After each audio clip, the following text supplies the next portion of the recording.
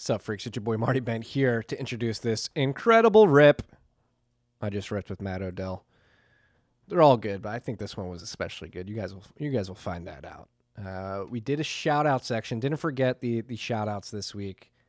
But if you've been paying attention to Twitter between the ending of the recording of this episode of RHR and the posting of it to the internet, to our RSS feed, you may have seen that we got a shout out literally 5 minutes after we stopped recording.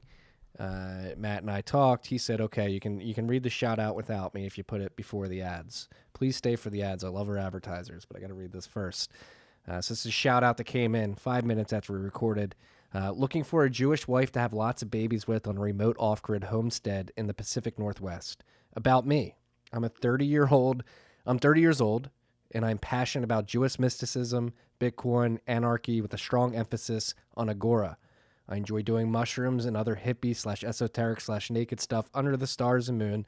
I figured you are not on a dating app, and running into you in the woods seems unlikely, so a TFTC shout out might be the best way to find you. Apply at boundlesspearl@pm.me. That's boundlesspearl@pm.me. First ever shout out looking for a mate on TFTC. If you're a Jewish woman and you're into the Jewish mysticism, I've never heard of Jewish mysticism. It's a new phrase to me, and you like doing shrooms naked in the Pacific Northwest woods. Hit up boundlesspearl@pm.me. He's looking for you. He's looking for you. Great rip. Privacy-focused rip this week. A lot of good stuff going on in the privacy world. A lot of disconcerting stuff going on in the world of KYC AML, particularly in Europe. AMLD5. Pretty messed up. Pretty anti-freedom. Pretty anti-free speech. Pro-digital panopticon. You'll hear. We had the whole conversation. This episode brought to you by our good friends at the motherfucking Cash App. Sorry for cursing in front of you, son. What do you say about the Cash App?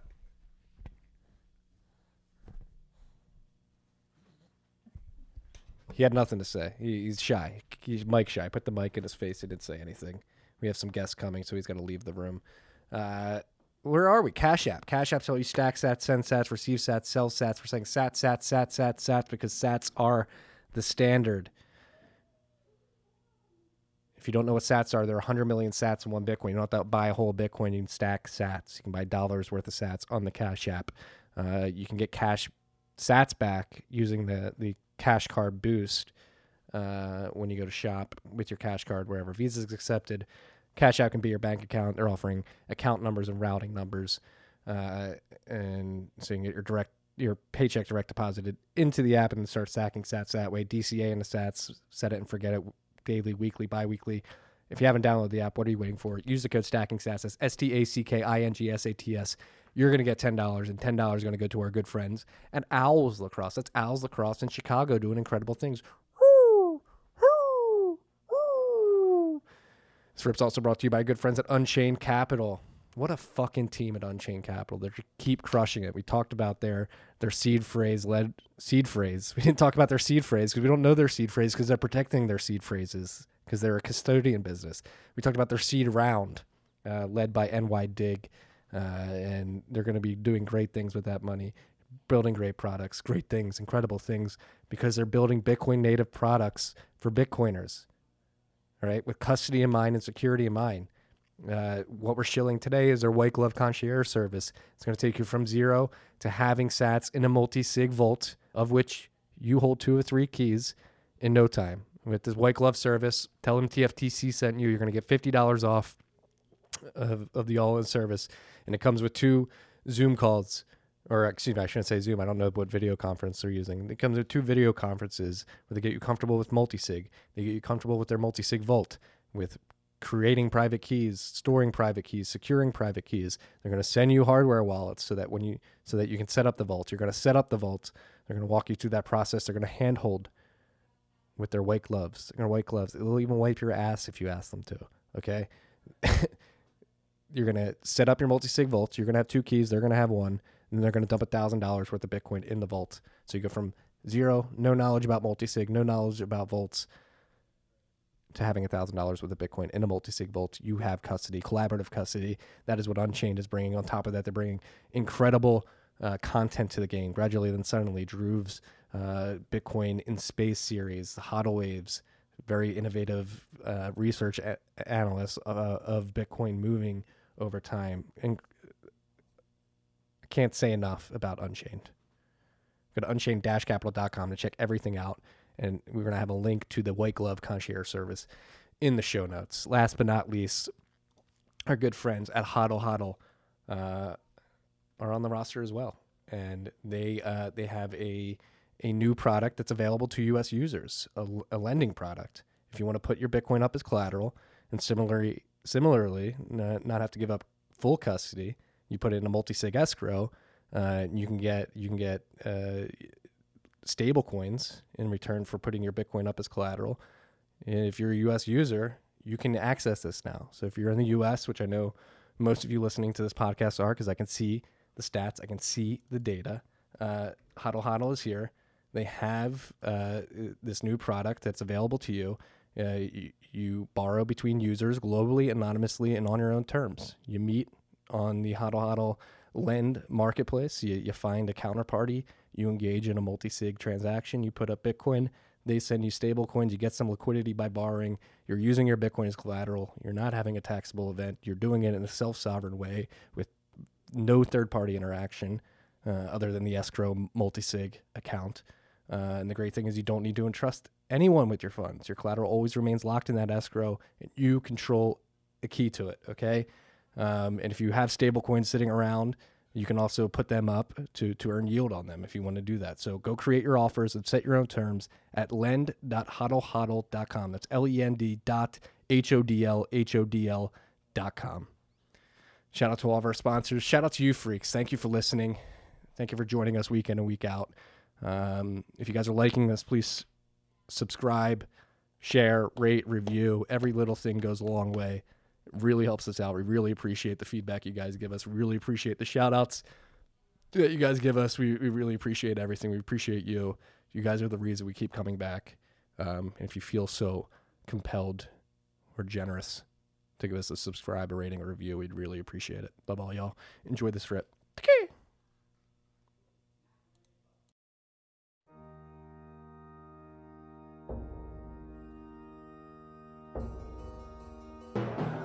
You've had a dynamic where money's become freer than free.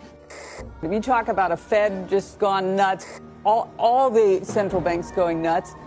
So it's all acting like safe haven. I believe that in a world where central bankers are tripping over themselves to devalue their currency, Bitcoin wins. In the world of fiat currencies, Bitcoin is the victor.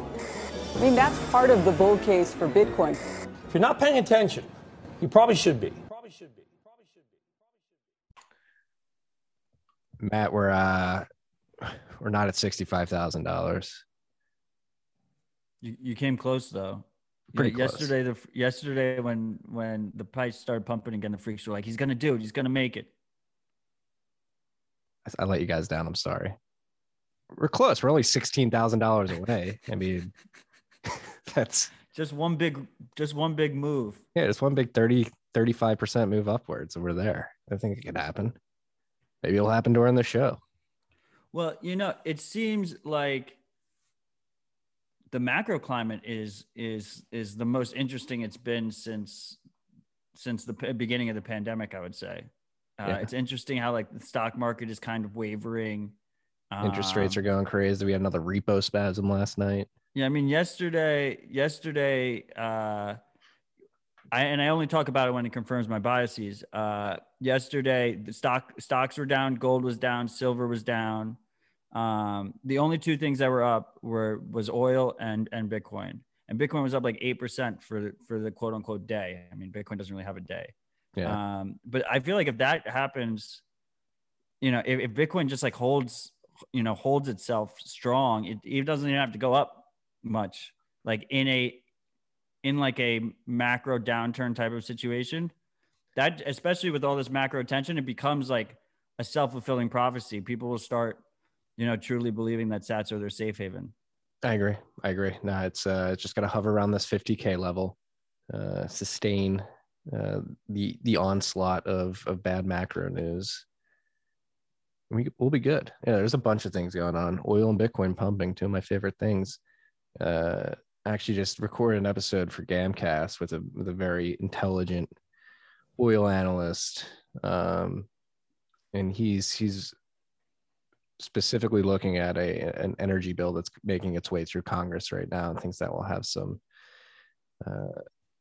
impact on macro tensions as well if it gets passed, but we'll see. Can't dive into too many specifics because we were speaking off record at this point, but yeah, there's a lot of stuff going on, a lot of moving parts. We're here to talk about Bitcoin. We mentioned the price again, freaks. I'm sorry, we're not at $65,000. I tried to be bullish. What about next week, Marty? Next week, yeah, next week we'll be at 70, so we're gonna make up for it next week. And well, how about Jesse Powell, CEO of Kraken? He just said Bitcoin price to infinity. I mean, it pumps forever. He's just re-architecting your meme. Bitcoin. It was in all caps too. He said it in all caps. Well, it was on Bloomberg, and Bloomberg did the subtitle in all caps. It's going to infinity. We got the Shark Tank guys in it right now. Kevin O'Leary. Is Kevin O'Leary your favorite shark? Or do we pit him and Cuban against each other? I love that he capitulated so early in the cycle. I expected it to be longer. He did say, yeah, the blood coins thing is like, we get the fuck out of here, dude. Yeah, and he said a 3% allocation split evenly between Bitcoin and ETH. Yeah. So I mean, it's too small of an allocation, but at least, it's funny seeing these guys turn. I think the funnier thing is just seeing Mark Cuban for the second time. He did it last cycle for the second time, go from like absolute Bitcoin denier, like Bitcoin's bananas, to just like neck deep in shitcoin bullshit. Right. He's like back to an ICO in 2017, didn't he? Yeah, and now he's on like a road show about DeFi, where he's NFTs. Like, he's like doing a bunch of different promotions for them. Do we have to touch on NFTs? Are we going to be forced to do that? We're definitely going to have to talk about it way more than we want to talk about it this cycle. Like, I don't think people realize.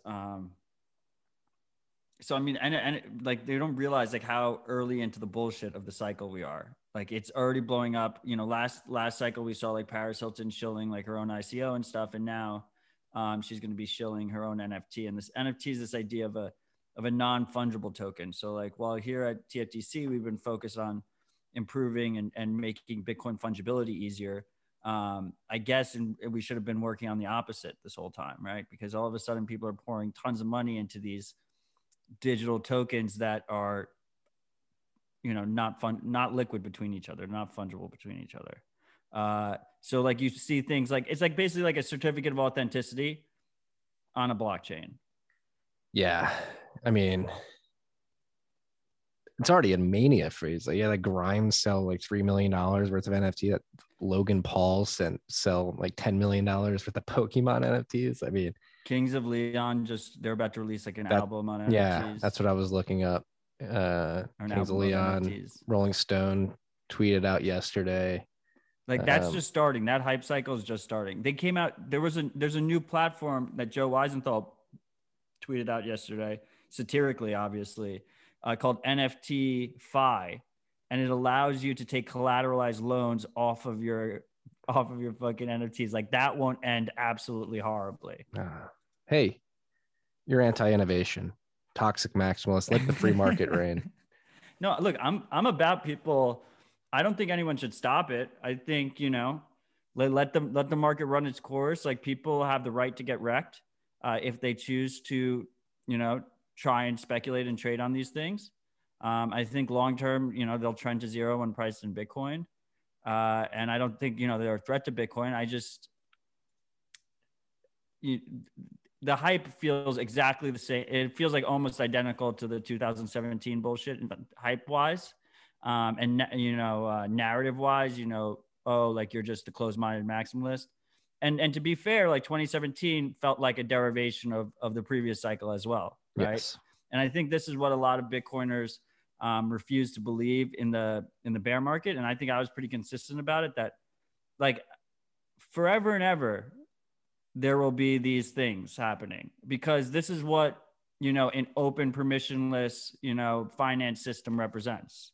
Once you have this base money that is censorship resistant, permissionless, doesn't have any centralized ruler involved, then all of a sudden, like, there's going to be a bunch of different scams and stuff that are going to accept that and operate on that around the world. Yeah. No, I mean, I agree with you. I'd like to hope that they would end. I think they're getting like less effective and egregious, or maybe they're getting more egregious. Yeah, it is annoying. We're gonna have to put up with it. People are gonna call you stupid if you just say, "Hey, I don't like NFTs. I don't see the reason in them. I'm not gonna buy them." They're gonna call you idiots. Some people are gonna be able to time the market correctly, and they'll be like, "Haha, have fun staying poor." But really, it's a long-term game. I don't think. Maybe NFTs have a place somewhere in the market long term, but I just think the valuations that are out there right now are mind-bogglingly stupid.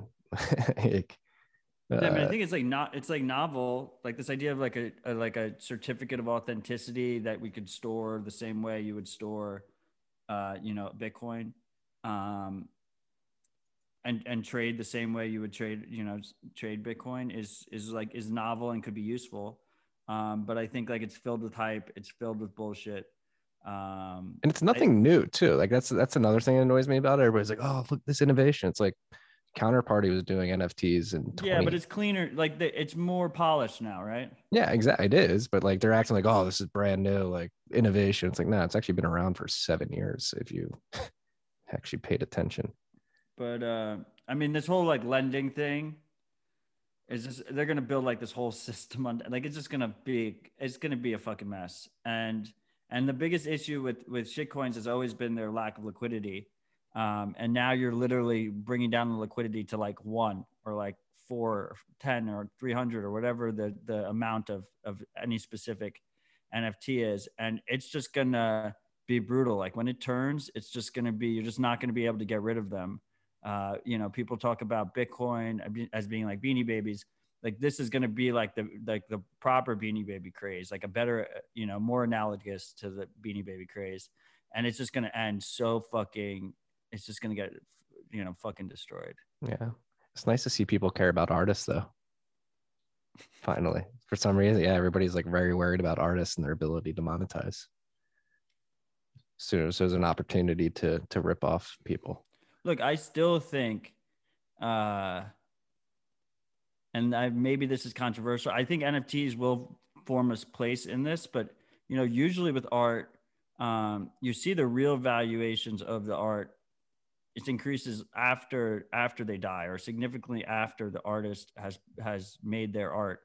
I think the more revolutionary thing for artists here, and I'm not an artist, so maybe I'm wrong about this, is that a permissionless Patreon-esque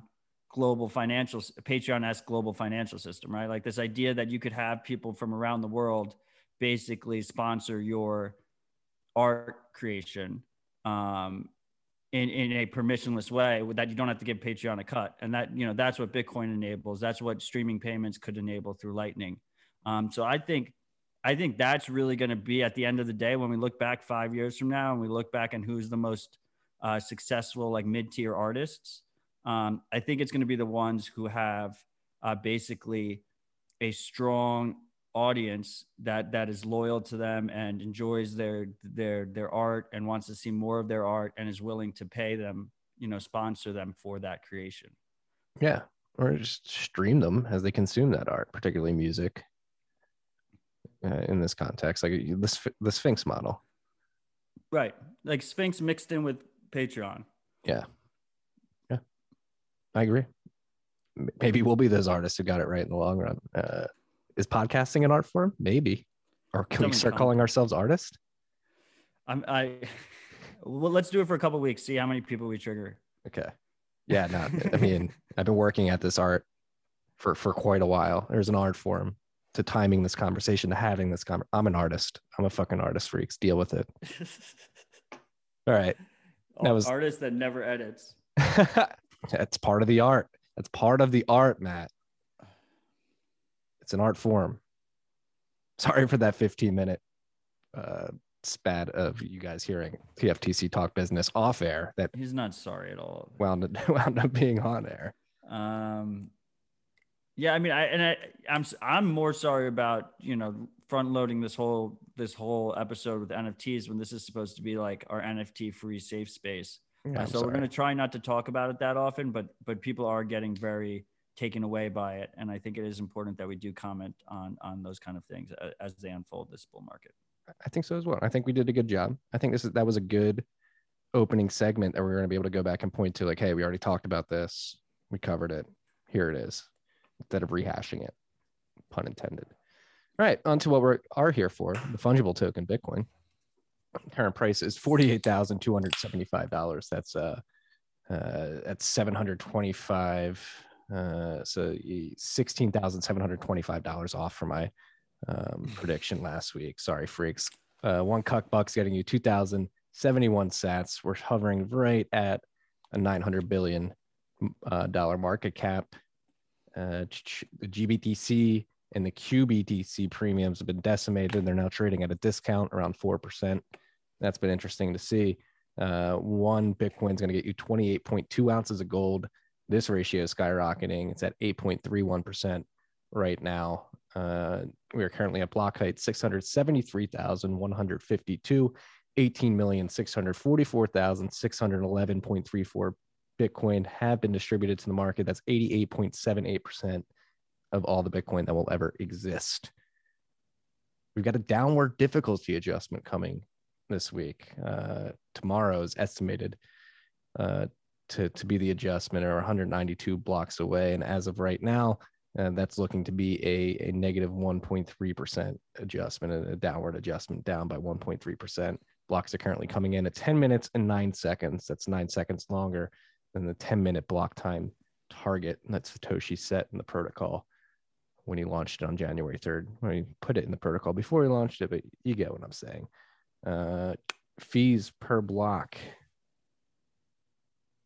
over 1 Bitcoin right now. Predicted next block is 1.1 Bitcoin. That would be 14.95% of the total block reward. Samurai unspent capacity, it's staying strong at 1,979.31 BTC.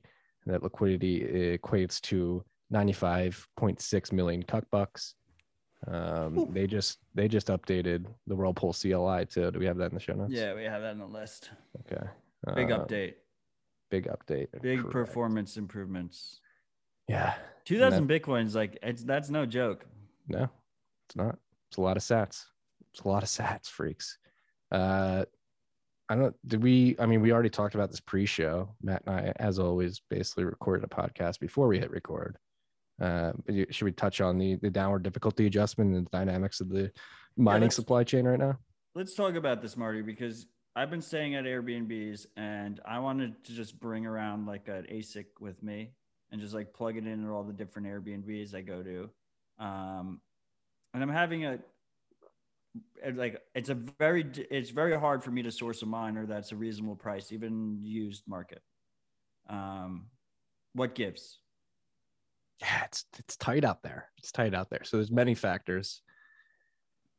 One, the suppliers, like new models, are taking quite a while to come to market, and there's a lot of backup and lead time for those due to the fact that leasing space on the foundry floors where the chips are manufactured is very tight right now, as we have shortage of ASIC chips throughout all industries, whether it be Bitcoin mining, automotive, military, industrial complex. So the demand for ASICs is extremely high right now, and love it or hate it, Bitcoin ASICs don't have very high priority or the ability to sort of sway enough capital to get space on the floor. So that's certainly contributing, where there's not like a lot of new ASICs coming to market.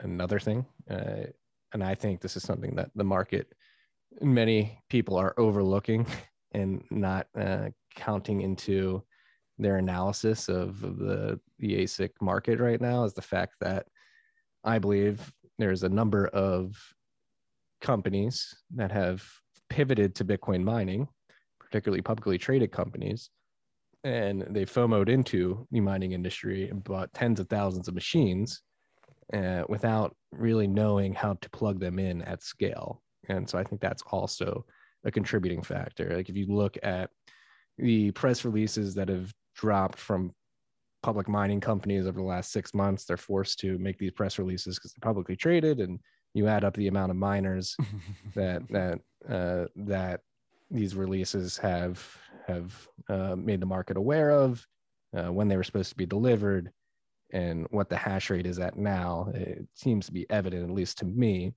and many others believe this as well, that they have the miners, they just don't know how to plug them in. In That's their another quarterly contributing. statements, shouldn't it say how much revenue they're making, like how much Bitcoin they're making? Yeah, we should but be able to tell we wouldn't know that until the future statements. Yeah, quarterly earnings. I mean, this is something we've speculated about on this podcast on Twitter a bunch of times. In terms of the bull case of Bitcoin mining, censorship resistance, distribution. So, I mean, one of the big threats for censorship on Bitcoin is to basically corral the miners, right? And we've seen these big companies like Marathon talk about like their clean block mining, where they want to do like basically like chain analysis on the transactions they include in a block.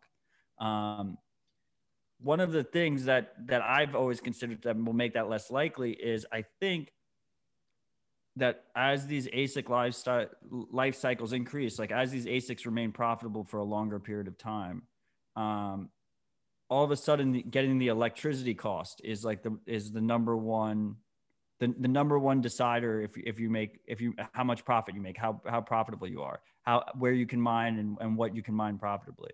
And it's hard to do that at scale, right? Isn't it? Like, it should be a lot easier, I think, to have like a 500 machine operation than have like a 50,000 machine operation and get low power at the same time. Like, there's only so much cheap power in a certain place. Yes. And we're getting into a very nuanced conversation. Hit your bingo boards. And part of our strategy at Great American Mining is we intentionally seek energy sources that are off grid, because like you just mentioned, scaling on grid is significantly harder. You just run into competition with consumers who are using that electricity and drive the price up. And then the physical constraints of any given centralized energy provider. And so that's why we focus on off-grid energy sources at Great American Mining, because we just think long-term miners are going to be forced off the grid because the competition is just going to get too hot and the prices are going to be too elevated. And are those usually smaller operations? Yeah, like our containers have like 130 to 160, or we can get 200 in some of them. Actually, we think. But it's like a magnitude smaller than some of these like massive operations. Yeah, and we can just deploy in chunks when we find that stranded energy, and we think it's a much more scalable version of this business model long term, which is actually pretty contrarian. But I think we're being validated to a certain degree. It's interesting because for pretty much everything in our lives, there's a massive economies of scale. So the more you make of something in a central location, the cheaper you can make it.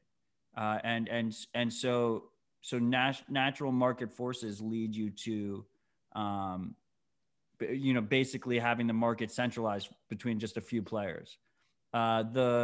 With mining though, with getting power at low cost, it really does, as more power is needed, especially by the network, and more power is consumed by the network, it becomes harder and harder to get like a large percentage of the network's power capacity, or however you want to word that, power draw, in like one central location or country or something like that. Yeah, you just natural forces of the market price you out. Pretty cool. Yeah, and I mean, we're pretty happy right now that you're gonna have a downward difficulty adjustment this week, because again, like, so if anybody's new to Bitcoin, new to this podcast, number one, welcome, thank you for joining us. And number two, the nature of the feedback loop historically in Bitcoin is that the price rises, and so that creates an incentive to plug in miners, which increases hash rate, which makes the network more secure, which makes people more confident to put their money into Bitcoin, which raises the price, which makes the block reward more lucrative. So it makes people plug in more miners. And so this is the natural feedback loop that Bitcoin incited in January of 2009. But right now, due to the factors that Matt and I have been discussing over the last 10 minutes, the feedback loop has sort of been perturbed a bit, where the price has gone up 5x over the last 6 months, or I don't know exactly what timeline. It's gone up significantly, but hash rate has not tracked that. Right now we're sitting at 147.2 exahash per second, and we were at like 135 in September of last year, and the price of September of last year was significantly lower than it was. So you would actually expect hash rate to track. 147 exahash over the last 90 days. Over the last 2016 blocks, it's 153, so a bit higher, but still not as high as one would think it would be, as the price has been running as hot as it has been over the last 6 months. So I think we didn't have this issue last cycle. No. So it's this increase in price is just really stressing all the supply lines. And then you also have, I guess you think, a couple supply hoarders, or that not supply hoarders, but they're holding machines that they're not running. So I guess what's the next step? The next step is that those companies will either figure out how to plug them in, or they'll sell them on the market, probably for Bitcoin, right? Yeah. They're publicly traded companies, so I don't even know if they can trade them for Bitcoin. Well, if they trade them for dollars and then immediately convert their treasury into Bitcoin, it's the same shit. Yeah, exactly. Yeah, that could certainly happen. We'll see. Yeah, it's many factors, right? You got to take in it's like this perfect storm. Like last year, the global supply chain shock that's playing into COVID. It as well. Yeah, it's a beautiful shitstorm where if you're a miner that's able to execute right now, you're benefiting pretty handsomely from this weird dislocation. I feel like last cycle we had way more POW shitcoins. Like most of the shitcoins now are like proof of stake, right? Like, is there still a GPU market? Like, what's going on? Are you connected at all into the shitcoin GPU market? No, I mean, we focus on Bitcoin, obviously. That's the only thing we mine. But yeah, I have heard that GPUs have been going. I mean, ETH is pretty, as much as we disagree with that project, and it's ETH has ASICs now. No, they don't. I'm pretty sure they're still GPU. They're not like official ASICs. Yeah, I'm pretty sure. It's been speculated for a while that there's unofficial ASICs on Ethereum, and no one wants to really talk about it too much because there's a very anti-miner contingent in Ethereum, and they know that they'll either change the algorithm or they'll push to get proof of stake done quicker, if that's even possible. But basically, the whole play on the Ethereum land is to scare the shit out of anyone who wants to do a long-term mining investment on Ethereum. Which is so stupid. But with that being said, I do know that GPU prices have been going up pretty significantly. I don't know if there's a supply shortage. I know the demand is certainly high and the prices are rising, but we don't purchase GPUs, so I don't know that. I just feel like I saw way more people talking about GPU mining last cycle. And it wasn't, a lot of times it was to immediately convert it into Bitcoin. They would just mine the altcoins and then they would immediately convert them. Yeah. And I really haven't been hearing that much about it. This is a good natural set. Yeah, neither have I. I think people are just speculating on the spot markets. But it's actually a good segue into our shout out section, and the first shout out of the week. You'll understand why in a second. Let me start by thanking you guys for all the good work you do. Thank you. Appreciate you thanking us. This week, a huge mining platform kicked the can and took the nice quote unquote nice face mask off. NiceHash went down the path of full KYC and using very worrying terms of service. They forced all users to accept the new terms of service on March 1st or to delete their accounts. They will now sell user data, provide personalized ads. You know how this works. Force you to run their mining manager with full admin rights on your PC and a bunch of other sketchy things. They're making it look like they're the only way for you to be able to be into mining. They had a huge marketing campaign on YouTube, and a lot of very young kids are joining and running the software on their gaming PCs. NiceHash also started banning users on Reddit who are calling them out and telling other miners they can mine without them. They can't mine without them, I think. That was a typo. A lot of shit is going down in that platform. Be aware. So shout out to this freak for the shout out. I think this is very interesting information that I was not aware of until. NiceHash has always been sketchy. Yeah, they got hacked. You had basically all the Bitcoin stolen out of hot wallets. The two easiest ways to mine with GPUs, MinerGate and NiceHash, and they're both always have been very questionable. Yeah. This shotgun KYC is the worst though. I hope they didn't hold funds hostage, but I assume they probably did. And then NiceHash also has like a mining rental operation, right? Where I think they broker rentals between people. I'm not sure. That's what like the calculator when it's like 51% attack, how much does it cost is based off of if you rented the hash off of NiceHash, because you can rent like you can rent the hash to attack BSV or something because it's like 1% of the hash power. You can just like rent it on NiceHash to do the attack if you wanted to. Yeah. Yeah. So beware, freaks. The fact that they're making you use their firmware, taking admin rights of the PC is very sketchy. Like I would consider that malware. Yeah, but these softwares are always like malware-ish. And basically what they trade you is they trade you the convenience of not learning how to use the command line and using the default client of whatever coin you want to mine. And they also usually have an auto switching component to it. So like, and Honeyminer did the same thing. And Honeyminer was also, very questionable. And there was a stage there where they were holding user funds and they finally did the withdrawals. But the model is like, it's just this clean little program that you can install and it'll automatically switch between whichever shitcoin is the most profitable at any given time. Instead of, you picking individually which one you want to mine and using like the command line. And then they also take a cut on top of all that. They usually, I think, I don't know if it was Honeyminer or MinerGate. One of them got caught lying about the hash you were producing. They would just say like you were at a certain hash rate and they were just skimming the top and then taking a fee as well. Yeah, it's fucking screwy. If you want to mine alts, go into Reddit, go into their Discord and shit and like learn how to do it the proper way. Like use your own full node. If you're going to be a shitcoiner, be a proper shitcoiner, use your own full node, run the actual software and learn how to do it the right way. Yes. It's good advice if you want to do it. I'd recommend just buying Bitcoin, but yeah, it's a good learning experience. It is, you can't do that with Bitcoin now. So like you can see how it works because a lot of them are forks of Bitcoin. So like it's very similar to, so their mining CLI interfaces are like very similar to Bitcoin as well. Mm-hmm.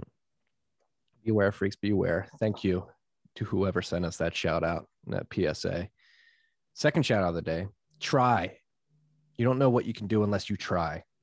This message was purchased with funds from a friend's dead ETH seed that was brute force with a Python script. Make yourself challenges and try. Step into the unknown and learn. Best regards from the Underground Ben Bitcoin crew. Backstory: my friend purchased a dead handwritten private key from his ex-girlfriend over a year ago, and he was very sure he would never see the funds again. Over beers, he starts telling us the story and said if I could break it, he would split the funds with me 50-50. So he used a Python SHA-3 and ECDSA library to generate a private public key and address, nested for loops, did character replacements on the original seed and compared to output addresses to the funded address. The code ran for 25 minutes on an offline computer with over 1 million attempts before getting the seed. 2 hex values had been written down wrong. So that was the problem with why they couldn't recover it. And the ETH has been traded up for Bitcoin. So be kind. And I guess if you're looking for the service as well, if you think you could have a seed that is that you wrote down improperly, you can email these guys at bendoregonbitcoin@protonmail.com. Don't send anyone your private key, freaks. No, that's a good point. Is this a honeypot? Do we just honeypot the freaks? Do not send this guy. Do not send whoever Marty read the thing. Do not send him any See, private this key. is why we have Matt Odell here.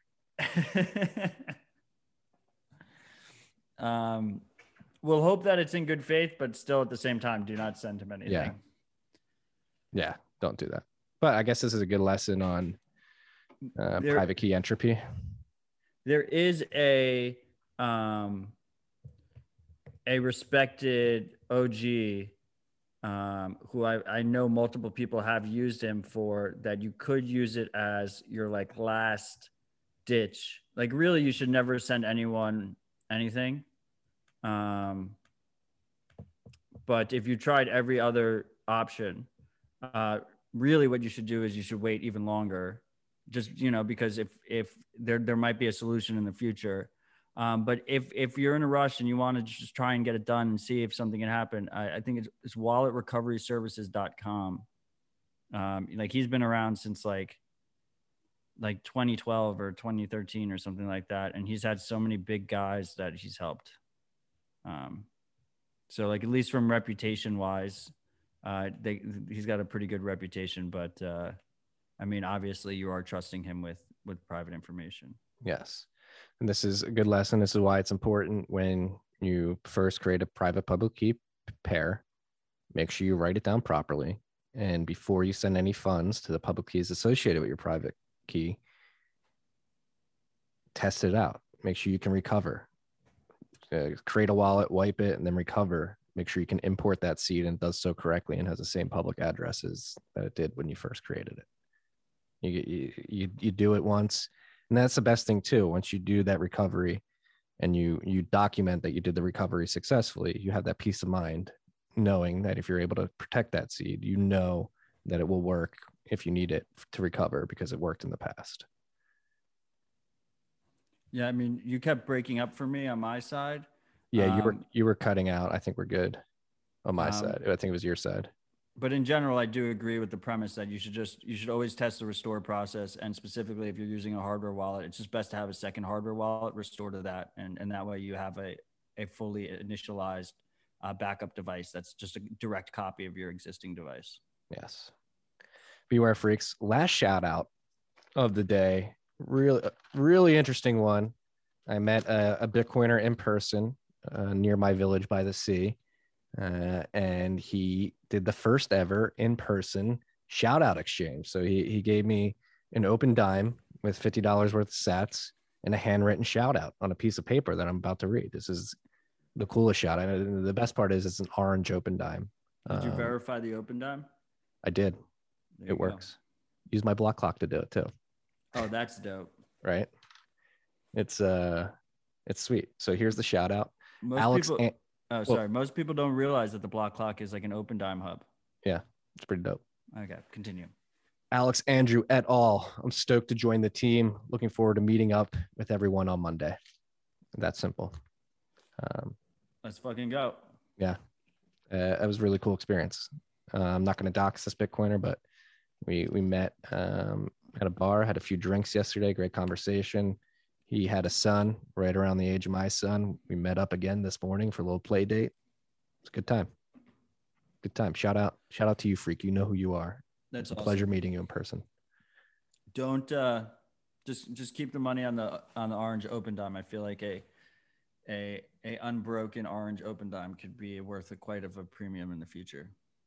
That's what we'll do. All right, back to the list. We haven't even gotten to anything on the list, and I know it's a little stressful to you. We're going to front load with controversy, bottle pay, flagging, Samurai, Whirlpool. Do you want to do the disclosure? Disclosure, Matt's an advisor. Bottle pay. Yeah, so I mean, it's been so this was on Tuesday, right before Dispatch. So this is following my discussion that I had on Dispatch with the freaks, if you tuned in for that. Bottle pay just recently relaunched, fully KYC'd, regulatory compliant business based out of London, based out of the UK. They're currently only accepting UK customers. UK works under AMLD5, and their interpretation of it. And I'm trying not to speak for them. I'm an advisor, but like I have a very, I have a small little equity position. I'm an advisor, and I try my best to, my best to help them build the best product possible, right? And it's not in return for promotion or endorsement. I think that's very important to make clear. Also, I cannot speak for them, so I'm not speaking for them. I'm speaking for myself. They have not released a statement yet. They are going to release a statement. They told me they're going to release a statement. One of the issues with these types of things is that because of the regulatory environment, people don't feel comfortable talking freely. Like everything has to go through like a bunch of different compliance people and shit like that. But anyway, what happened was a user deposited Samurai Whirlpool CoinJoin funds. BottlePay flagged it, and they sent back the funds to the user. Didn't close their account or anything. This is obviously, not ideal. It's a concern that we've had on this podcast for basically since we began, which was that CoinJoin is very obvious on chain. It's a trade-off we tried to make very clear to the freaks, that services could flag. They could, not accept CoinJoin funds.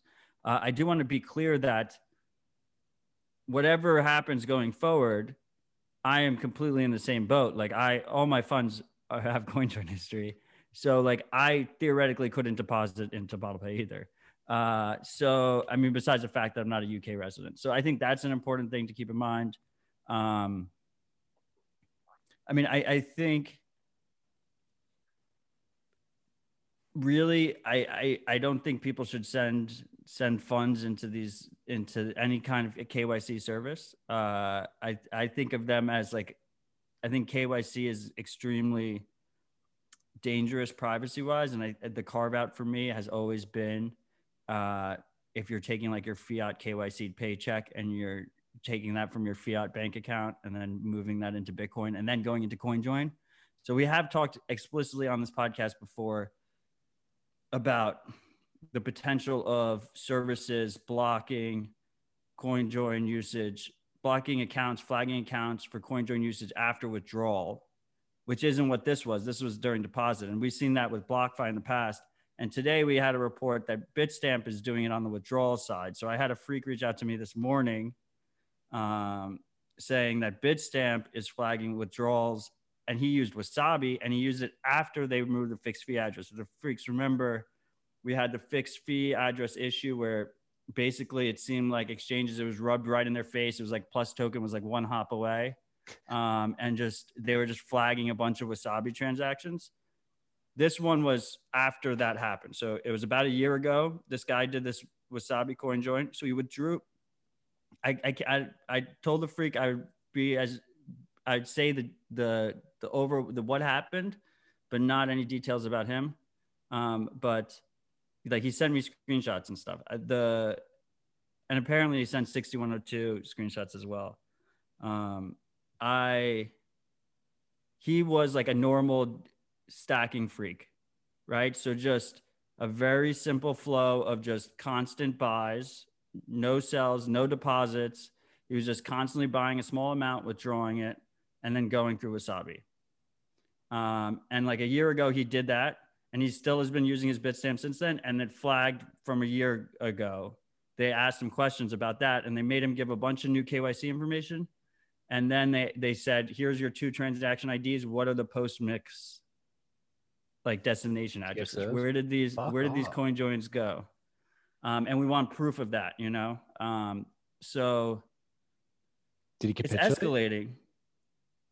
What? Go on. Did he give him that info? So what's really fucked up is they asked for the additional KYC info without mentioning like the Wasabi anything. And then after he gave the extra KYC, they were like, okay, now there's these 2 transaction IDs. Where do they go? He has some after that. So I don't think he gave them that second part. And he was a responsible freak. He has no funds on the exchange, right? Which is, I think, really important whenever you're using one of these regulated entities. You want to keep as little funds as possible on them, so that if there is a closure and you have like $300 on it, like you lost your $300. So I don't know what he's going to do next over there, but he or she, but yeah. So between the two of them in the same week, different services, right? So neither service can be like, it's, you know, one of the others. It's Samurai Whirlpool on the bottle pay side and Wasabi on the withdrawal side on the Bitstamp. I would say the withdrawals are more troubling, but just in general, I mean, I think it's been a bit of a bearish week for me in terms of that aspect. You know, I think people don't realize like the regs are going to get tighter. I think companies should fight back more now because I think they can. But I think eventually they won't be able to, but they still can right now. And I'd like them to fight back more. I think it's important for users to realize that companies feel that they can't communicate as well as they probably should be. And there's like this big Mexican standoff going on between like regulators just have guns to the heads of like all these companies and like no one's talking about it. Yeah, that's not a Mexican standoff. That's a hostage situation. So I mean, I think this is something that like freaks should expect. So we should expect basically, you know, these regulated companies, like there's a chance that on-ramps we've said this in the past, that they make it so that self-custody becomes more and more difficult. One interesting aspect here is, if we go back to the bottle pay thing, is that they do have lightning deposits and withdrawals. So I wonder how that factors into it. I mean, if your CoinJoin UTXO goes into Lightning before you deposit it. So I think Lightning could be an interesting. That's an interesting thought. Like, they're receiving Lightning payments and they can tell the node that it's coming from. They look at the channel opening transaction and then make a decision from there. And like maybe that Lightning node got funded by another Lightning node. Right. So there's definitely some interesting aspects there, but I think ultimately what happens is on a long-term basis, as long as you're willing to hold for 5 years, which is what I think everyone should do. I think it's a prudent financial decision to like accumulate and hold Bitcoin. There's no way that you can enforce coin blacklists like at scale with people running like independent BTC pay servers and stuff. Like, yes, it could be practical that like the powers that be are able to stop you from easily converting, like $500,000 into your bank account, your regulated bank account. No one's arguing against that. Like, I wouldn't even want, like, you try and do that now, they're gonna like be all up your ass no matter what, right?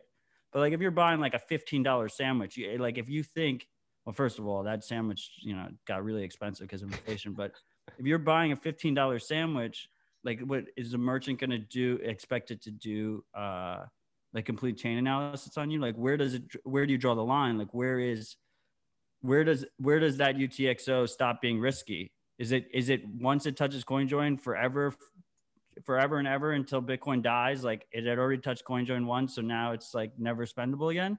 Or is it more practical and it's like a couple hops in a couple years, and then like where do you draw that line? And you can't. That's the issue.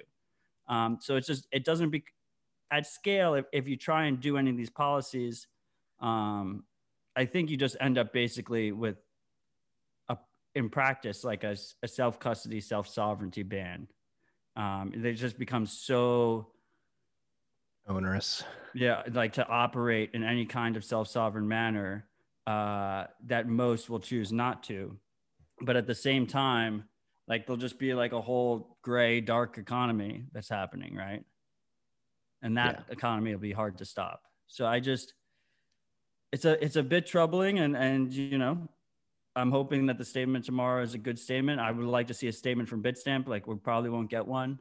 But I do feel like, and I have disclosure, I've thought this for like 6 years. I do feel like the noose is tightening faster than we would like. And it's going to I think it gets harder rather than easier to buy Bitcoin in the near term. And it could become like almost impossible to sell Bitcoin through any of these like regulated entities. And that should be the model that the freaks are operating on. Agreed. Now huddle around, freaks. Huddle around. Turn up the volume. It's time to pep talk. We've got to fight back against this. Like Matt said, hey, people working at exchanges, I know you fucking listen to the show. Start fighting back. This is onerous. It doesn't make sense.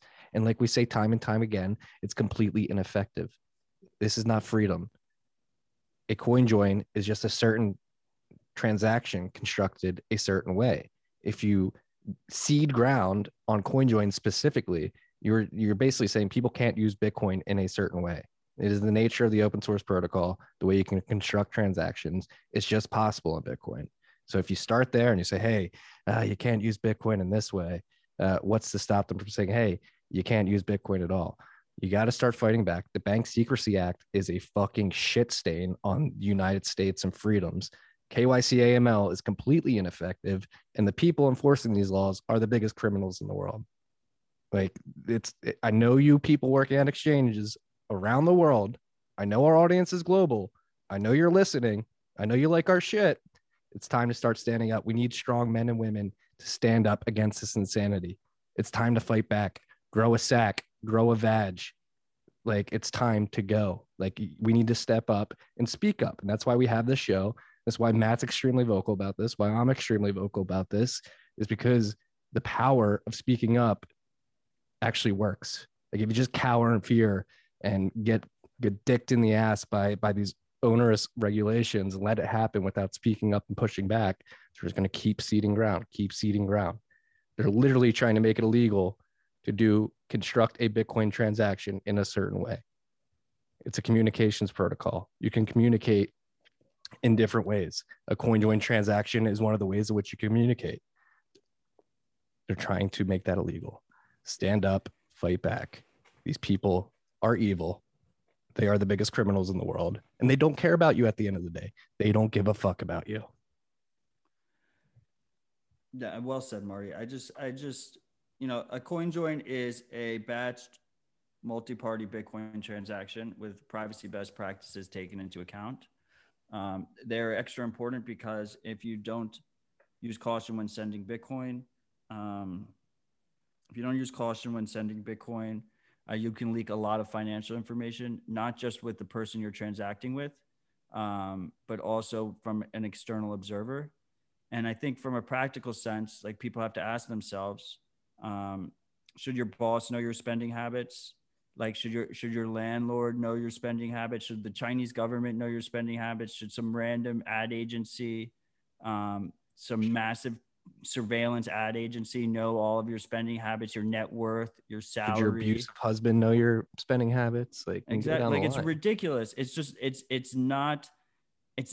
should not be a controversial opinion that people should have basic financial privacy when transacting with Bitcoin. And CoinJoin provides that in a way that is not illicit in nature. There's nothing inherently illicit by constructing a Bitcoin transaction using privacy best practices.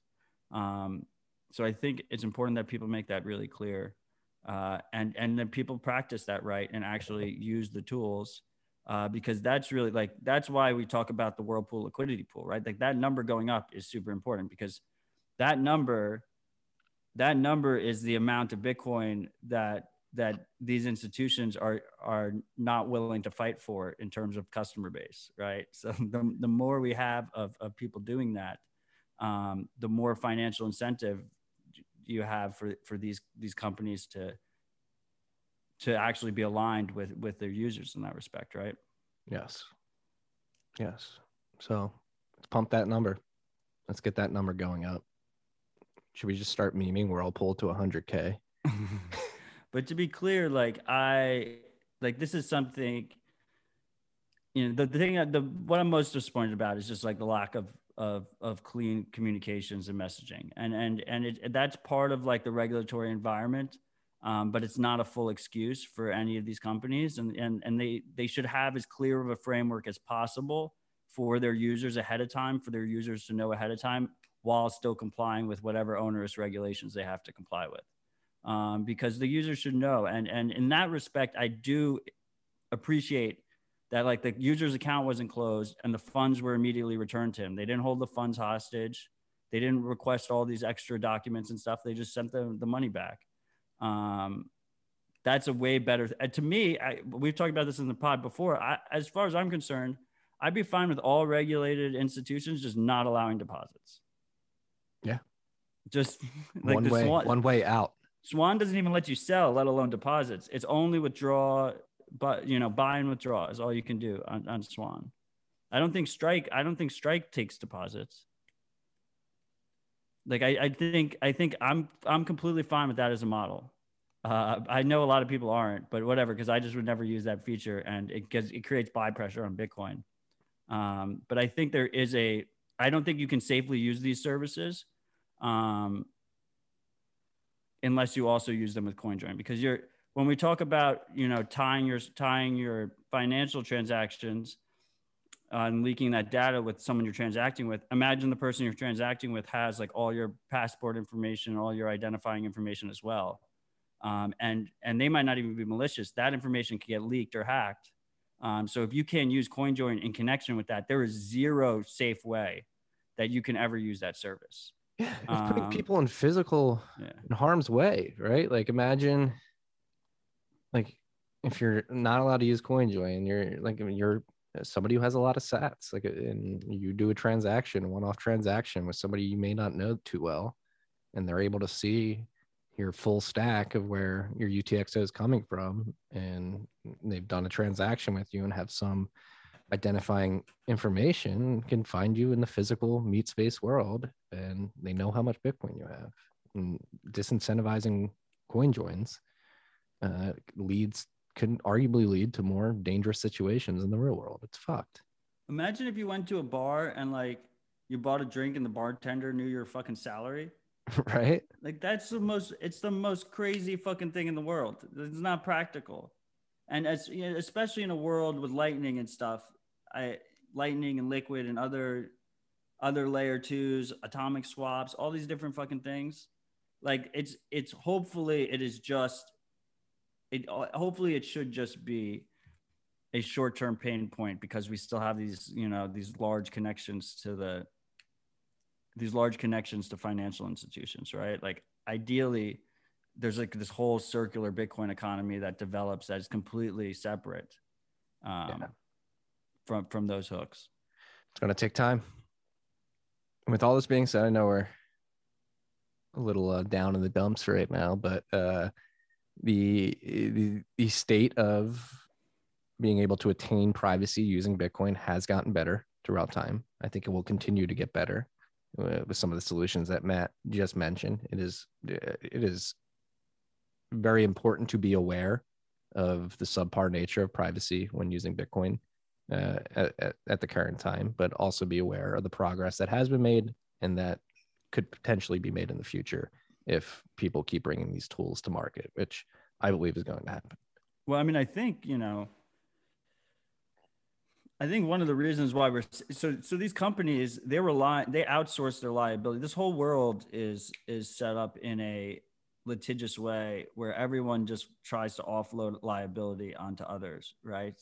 And these exchanges and services offload their liability oftentimes, to these chain surveillance companies.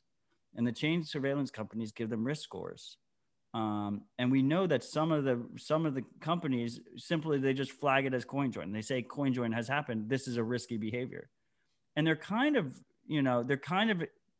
admitting that they can't tell the difference between the overwhelmingly legitimate law-abiding use of CoinJoin and the illicit use, because it actually works. So instead of actually determining, okay, this is illicit, this isn't, they have to, they don't have to, but they respond by just trying to label it all as risky. Yeah. So it kind of shows that it kind of shows how much of an improvement we've had in terms of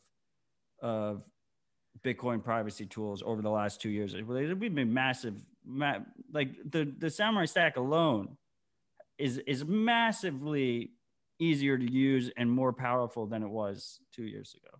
Agreed. Let's continue that progress. We're going to talk about the Whirlpool update later, but we got a very heavy front load of privacy tech on this week's list. So again, I know we just went down a very nuanced conversation about CoinJoins, but hey, we're going to add another layer of nuance to this privacy conversation because there's many ways to leak private information when using Bitcoin.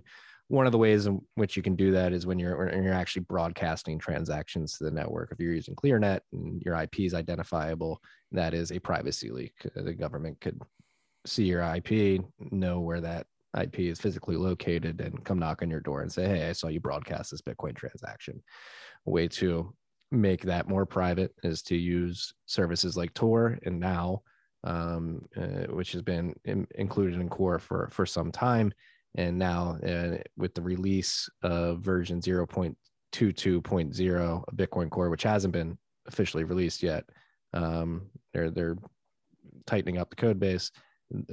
What is going to be included in that is the inclusion of I2P network support, which is a Tor-like service, another anonymous communications protocol that allow you to broadcast transactions using this avenue to prevent the IP leak that would leak some privacy data. Yeah, I mean, I2P is something that we've talked about on this podcast before. About it's an alternative network to Tor. So running Matt doesn't like privately. It too much, but well, I mean, it's been a in 2 weeks kind of thing for a while. You know, it's been hyped for a while, but it's good to have options in Core, especially since recently Tor reliability has really been put into question. So yeah, I mean, it's fantastic to see. Yeah. It does not really help with any of this. It's completely different privacy conversation. It's network privacy instead of chain privacy, which is what we're just talking about. Yeah. I also want, they're just, you know, freaks, if you think like this isn't like all I've been thinking about this whole week, like you're completely mistaken. So apologies if I bring it back to it one more time. I think there's also like a distinction here that people should realize from the US based companies versus the Europe based companies. And like in a lot of ways, Europe had better regulatory environment for a while, and now it's significantly worse, I think. And in both these cases, the two recent ones was Bitstamp and BottlePay. So hopefully, and this is like such a ridiculous statement to make, hopefully American regulations are a little bit more sane. I mean, we have the worst regulations in the world just historically, and we tend to put it on other people. But in terms of CoinJoin, there's like a very strong free speech argument, and we do lead the way in that regard still. Yeah, let's hope we can keep leading. Bitcoin is free speech money. Yeah, these countries trying to flag CoinJoins are not free speech advocates. You hate to see it. This is something that the world has been waiting for quite some time, because it's been talked about for quite some time. It's still going to take quite some time. Yeah. So Paul Stork, Bitcoin developer, who's been pushing the idea of a drive chain, which is a certain type of side chain on the Bitcoin network for years now.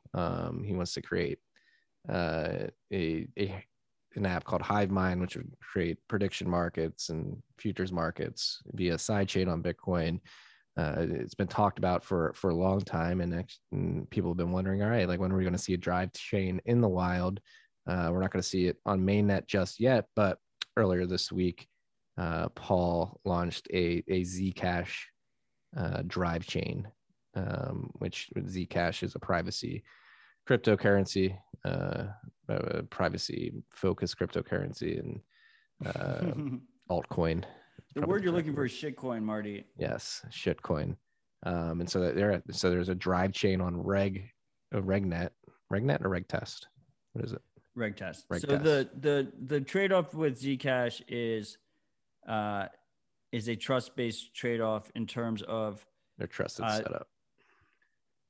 But also not only that, not only do they have the trusted setup, the way the trade-off works is they have a private transactions and non-private transactions. In the private transactions, there's no way on a transaction level to enforce fixed supply. So there could be unbounded supply creation. Like a malicious actor could just be creating private Zcash. The rest of the network is protected because it's only the people that are in the private pool are at risk. But that's like a pretty big trade-off to make. That happens to be the same trade-off that drive chains make. So it actually works pretty well in this situation because then you don't have the shitcoin, so you don't have the exposure to the ZEC token, which just keeps going down. It really embodies the trending to zero concept perfectly as a token. So you don't have that exposure, but you still. But the other trade-offs that might be, a negative to someone, usually if you're talking about trying to use Bitcoin more privately, were already present if you were using Zcash. So it's kind of elegant in that way, but also at the same time, this is a demo, but it still needs BIP 300, which is, still under development and not merged in any way. And it's it's a little bit mental masturbation-y, It's like it's would be awesome. It would be awesome to see it as an option for Bitcoiners. But like don't give me the I'm not going to look into Bitcoin, privacy landscape right now or privacy tools right now because I'm waiting for this, Zcash based sidechain to exist. Yeah. Progress. It's progress though. Progress. Yeah. I was pleasantly surprised when I saw this demo on testnet. It was more fleshed out than I expected. Right? Yeah. So shout out to Paul for that. Appreciate you. Yeah. Shout out to Paul. If you freaks have not read Paul's blog, it is one of my favorite resources, especially trying to define the value of proof of work, why proof of stake is just as expensive a proof of work and not as secure. Go to truthcoin.com. I believe it's a .com. Let me double check right here. But check out his blog. It might be .info. It is .info. You're correct. That was back when the OGs thought .info was like a good suffix. Yeah. So truthcoin.info. Go check out the blog there. It's incredible content to learn about the nature of proof of work systems, proof of stake, and a bunch of other topics pertaining to Bitcoin. Again, shout out to Paul. Very, very pleasantly surprised to see this launch on RegTest. I think people they overthink. There's like a mix of lack of practical tools and overthinking some of these problems. Like, so Whirlpool's ZeroLink implementation is a very elegant implementation, and one of the elements to it that is really cool is it has this original transaction in the beginning, this transaction 0, when you prep for the transaction. There's a heuristic that anything in that TX0 is the same user, right? So what happens is when you enter the mix, you are whatever goes into that TX0 could be the same user. So it's something that a user has to keep in mind. It's one of the few gotchas that they haven't been able to like iron out of that implementation yet on a user error kind of level. They're planning on releasing multi-party TX0. So that's this update is leading the way for that. Once they have multi-party TX0s, that heuristic gets broken. Then they already have their post-mix tools, which they have the two main ones, or the three main ones is a multi-party coin join to a non-participant receiver. Then you have a multi-party coin join where the receiver is actively part of it. That's like a pay join. And then you have a fake one that just looks like a coin join, but it isn't. On top of that, they plan on adding CoinSwap as a post-mix tool too. So you combine that whole stack together, and this is an open source stack. So if you don't, like how the Samurai guys talk on Twitter, or you don't like how they talk to people, or you just don't like them in general, like you can fork it and have the same exact stack and the same exact implementation. Now, when you combine all those things together, really the only thing that's stopping Bitcoin from being pretty easy to use privately is you need a large amount of volume to use it. You at that point, you just need people to fucking use the thing, care about it, and see the need and actually use it. Because, you know, if you only have 10,000 people using it, then you're one of 10,000. Yeah. Yeah. We don't need pie in the sky ideas. We just need slight improvements to the existing things that are there, and then we need education and usage and motivation. Yeah. That's the most. And I haven't even talked about, you know, using Lightning as well. Like Lightning as a post-mix tool could be fantastically useful. Yeah, I mean, especially if we ever activate Taproot and get. But that's what I'm saying. But even without, right? Yeah. But Taproot would make it so much better. But even without, we don't have any. There's not a single CoinJoin Lightning wallet that exists, right? These are like little things, and like I respect the fuck out of people doing any kind of work in the space, right? But a lot of times I feel like a lot of the focus gets focused on things that like, oh, are 4 years out or 5 years out in like best case scenarios. When there's like a lot of like low hanging fruit. Yeah, that we can just knock out. Yeah. Hey, any wallet builders listening to this, take heed. Not take heed, but maybe take some advice. Maybe focus this. And speaking of that, that's why I was a little distracted. Christopher Allen from Blockchain Commons just DM'd me, sharing their Gordian wallet architecture. Trying in this project, the Blockchain Commons project is trying to create basically ways to make different Bitcoin wallets interoperable by them using a standard so that they're compatible with each other. So I just retweeted that. Go check that out. And they just got funding from HRF. They did. I need to get Christopher. Christopher, if you're listening, I'm sorry, I've been slacking. Along with Janine and the lead dev of Moon Wallet. Yeah, Janine getting 10K. Congrats, girl. Pumped for you. Well deserved all around. Yeah. We're gonna dive deeper into this Blockchain Commons stuff. I need to get Chris on the show at some point. Chris, if you're listening, I'm sorry I've been slacking in that regard. You're probably not listening. You're working. I think our boy Fontaine's been working with him too. Yeah. Looking at it now, like Sparrow wallet, Blue Wallet, fully noted, Foundation, Wolf McNally. I'm not sure what that is, or Bitmark. Seem to be working on cool air gapped wallet standard. Our boy Arthur Hayes, what a fucking boss, sending a letter to the New York Department of Financial Services or New York Attorney General, I forget exactly which one, telling them that he's not going to show up in person in court, but they can meet him in Hawaii to do a little negotiating or whatever need be, and then from there he's going to stay in Singapore and just do Zoom calls for the court. So these are.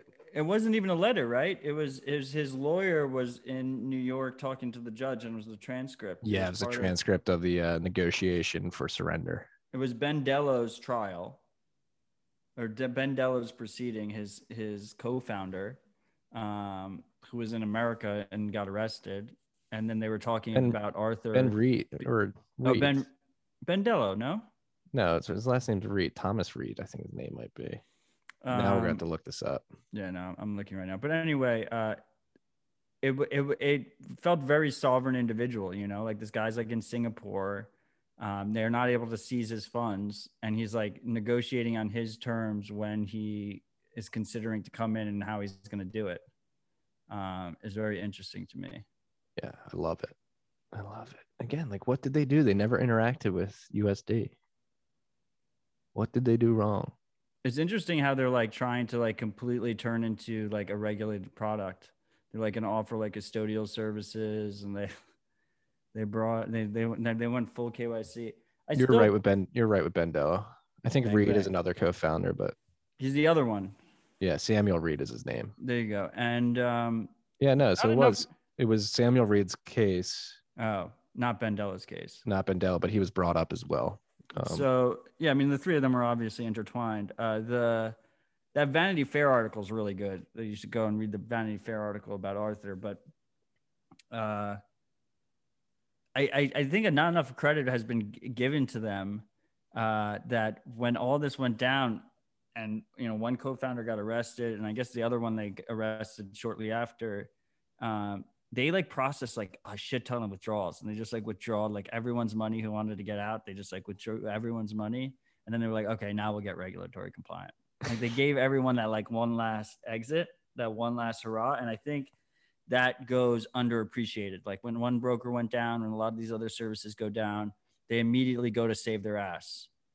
They go into save my ass mode or whatever. And they just like shotgun KYC everyone. And they make sure not to do like any kind of dicey move. And like, that was like the last fuck you at BitMEX was like, and if people remember their withdrawals automatically go out at like 9 a.m. At the time, they just fucking did it. Remember, it wasn't, everyone was like, we're going to have to wait till the next day. And then all of a sudden withdrawals just started processing. Yeah. Boss Pretty move. crazy. Again, it's such a shame. BitMEX like provides a product to the market that the market obviously wants. There's extreme demand for it. It's a very well put together product. Doesn't touch US dollars, so arguably shouldn't have any shouldn't fall under the purview of the Bank Secrecy Act. Like the again, if people, it should be a free market. Like look at how far away we've gotten from freedom freaks. Like these people provided a product to the market. It's just an options product. Hey, you want to lever up and trade Bitcoin? You can do so on BitMEX. That's all it was. If people want to take that risk, most of them are going to lose their sats, but hey, they're free able-bodied men and women who can take that risk, or at least they should be. And the fact that you have Samuel Reed, Ben Dello, and Arthur Hayes, as Ben Dello and Arthur as fugitives, Samuel Reed in custody, it's disgusting. Do we live in a free society anymore? Wait, is Ben a fugitive still? He's in London, right? He is planning, or at least counsel has represented that he's planning to appear in New York. So I guess he hasn't appeared in court yet. Ben Dello took the giving pledge or whatever, the billionaire's pledge that he was going to give up to half of his wealth by the time he died.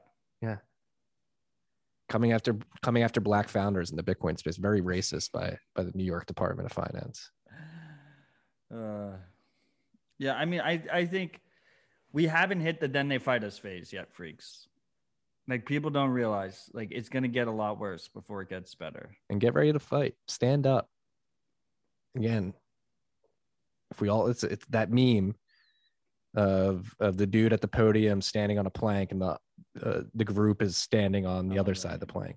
If you walk away, the regulators are behind the podium telling us, hey, you can't be free. You can't build these businesses. You can't use Bitcoin in this way. And we're all standing on the other side of the plank. And if we just walk away and say, hey, fuck you, enjoy your trip down into the cavern, it could work. The power of the people. Stand up, speak up, be brave, be bold. This isn't bad. Bitcoin's a beautiful thing. They want to crush innovation of one of the most, they want to crush the ability to innovate with arguably the most important technology that has ever been brought to market in human history. That's like these very few assholes. And that's the other thing. It's very few assholes globally out of 8 billion people. It's probably less than like this, maybe even be high 20,000 individuals that make the rules for the 8 billion individuals living on the planet. Just walk away from them. There are more of us than there are of them. And they're literally curbing freedom in the digital age. Fuck them. Getting all jacked up. And it's a coffee podcast. I'm not even drunk. Read more at nokyconly.com and bitcoinprivacy.guide. Yes. All right, to cool off a little bit, we'll transition into the software updates section. Matt, when I get to Whirlpool, you take over and explain what's going on there, which is 3 updates in. Umbrel version 0.3.6 has been released. If you're running Umbrel, you may want to upgrade to that. Blue Wallet version 6.0.6 has been released. Definitely check that out as well. I'm checking their fixed bugs because I noticed one the other week. On what, Umbrel? No, Blue Wallet. What bug did you notice, Marty? It was like changing the amount.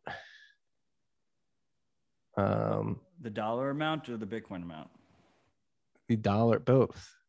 The dollar amount could just be a price API fuck up. Yeah. Samurai doesn't even have dollars in their wallet. Boss. Yeah, no, I'm not seeing that, but Blue Wallet's been updated. Last cycle, what happened was like they kept hitting customer support things. Like I put $10 in my wallet and now it's worth $8. Where'd my $2 go? And they were just like, fuck you. If you're just going to just make Sats the standard, they just removed the dollar denomination. Well, perfect transition while we're on Samurai Wallet. What's going on with this new Whirlpool update? So, I mean, I have been kind of out of it. So I'm not like fully in tuned here, but my understanding is like it's just major performance improvement. It seems like they've just from the changelog that they've removed the mixed target selection, which I think is a good idea. And they're just doing it themselves. And yeah, I think the big thing is I've noticed with the updates is just massive performance updates, performance improvements every time. Hell yeah. It's good to see. I really want to see, I see one thing in the changelog here that goes that you can do now multiple UTXOs. If I have like a bunch of transactions, I can put them into a single transaction zero. But the real coup de grace is going to be when we could do that with multiple. So they added this thing, Saraban, right? Which is like this Tor layer where you can communicate with each other. So right now I can send you a pay join. They call it stowaway. By just you opening up your Samurai wallet, I open up my Samurai wallet, I put in your paynim, like basically your username, and then it'll just automatically connect and encrypted via Tor. We exchange all the different information and we do a full pay join peer to peer. Ideally, what would be really cool is like me, you, and like one of the freaks, like all decide like we're going to go into Whirlpool and we have a bunch of change, right? That is lower than the threshold that we couldn't mix, right? And we just take all of our change outputs and like the 3 of us or like 5 of us or whatever all go into Whirlpool at the same time. And just the act of going in the first place is like a non-equal amount round, right? Because it's like we all go in and this collaborative transaction, you don't know for sure, what's happening, whose or whose. You just know that all those transactions belong to the full cumulative set of participants. And then you go into a proper coin join round after that. That's like, that's a massive improvement in terms of the amounts that you can come in at. So that's the big update I've been excited for the most. And we're not quite there yet. Well, shout out to the Samurai team, putting your heads down, the shipping code, improving the product, improving privacy for individual users. I guess good PSA like BIP47. Let's push for it. I have it lower in the list, but might as well say it now. Bitcoin Q&A put a paynims guide up, which is that BIP47 payment codes. And I think it's at usepaynims.com. I'm seeing bitcoiner.guide/paynim. Yeah, that's the main link. Yeah. There you go. We'll have that link in the show notes, obviously. Eclair version 0.5.1 has been released.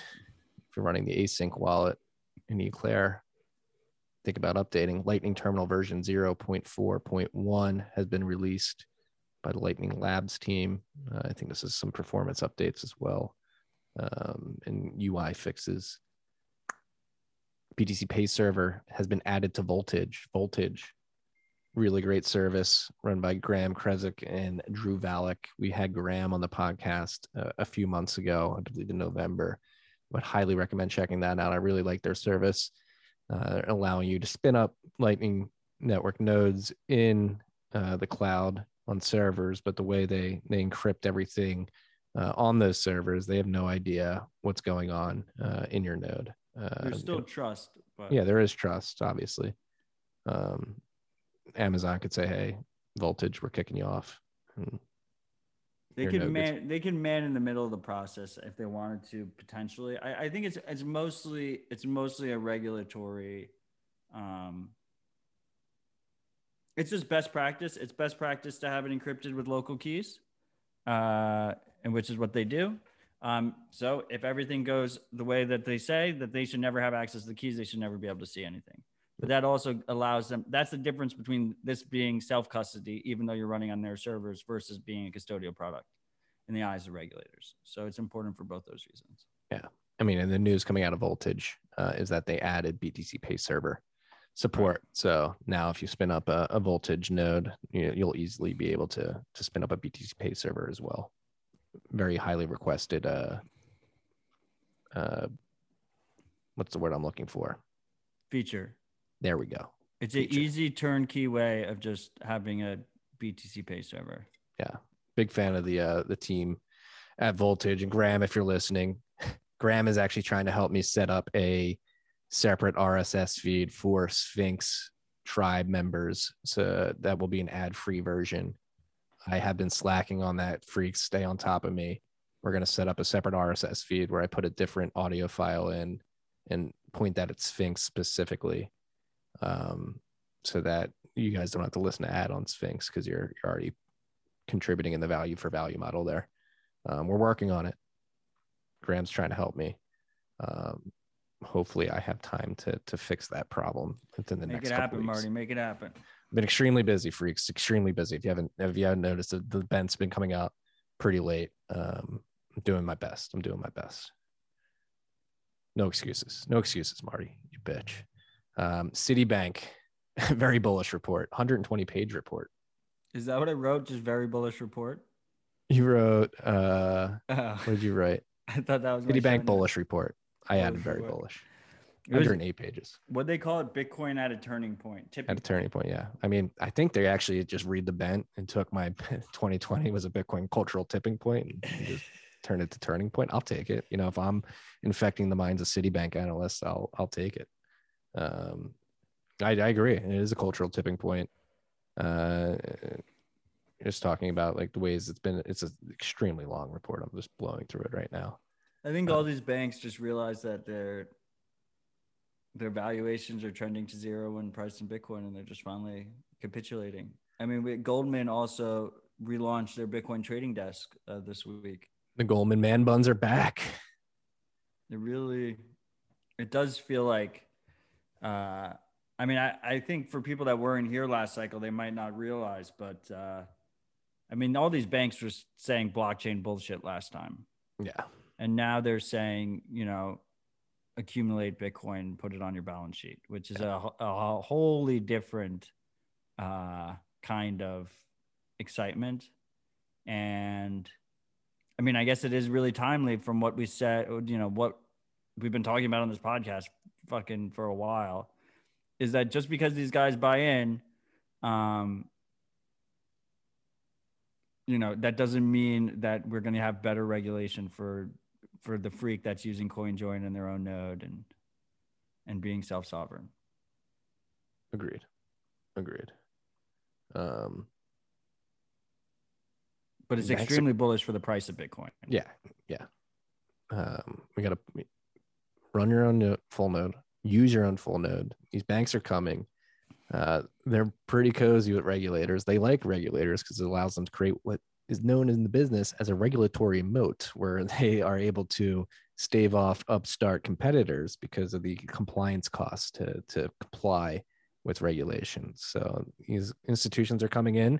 The Bitcoin network is an open network. Anybody who wants to access the Bitcoin network can do so, including large institutions. They're doing it. They're going to continue to do it.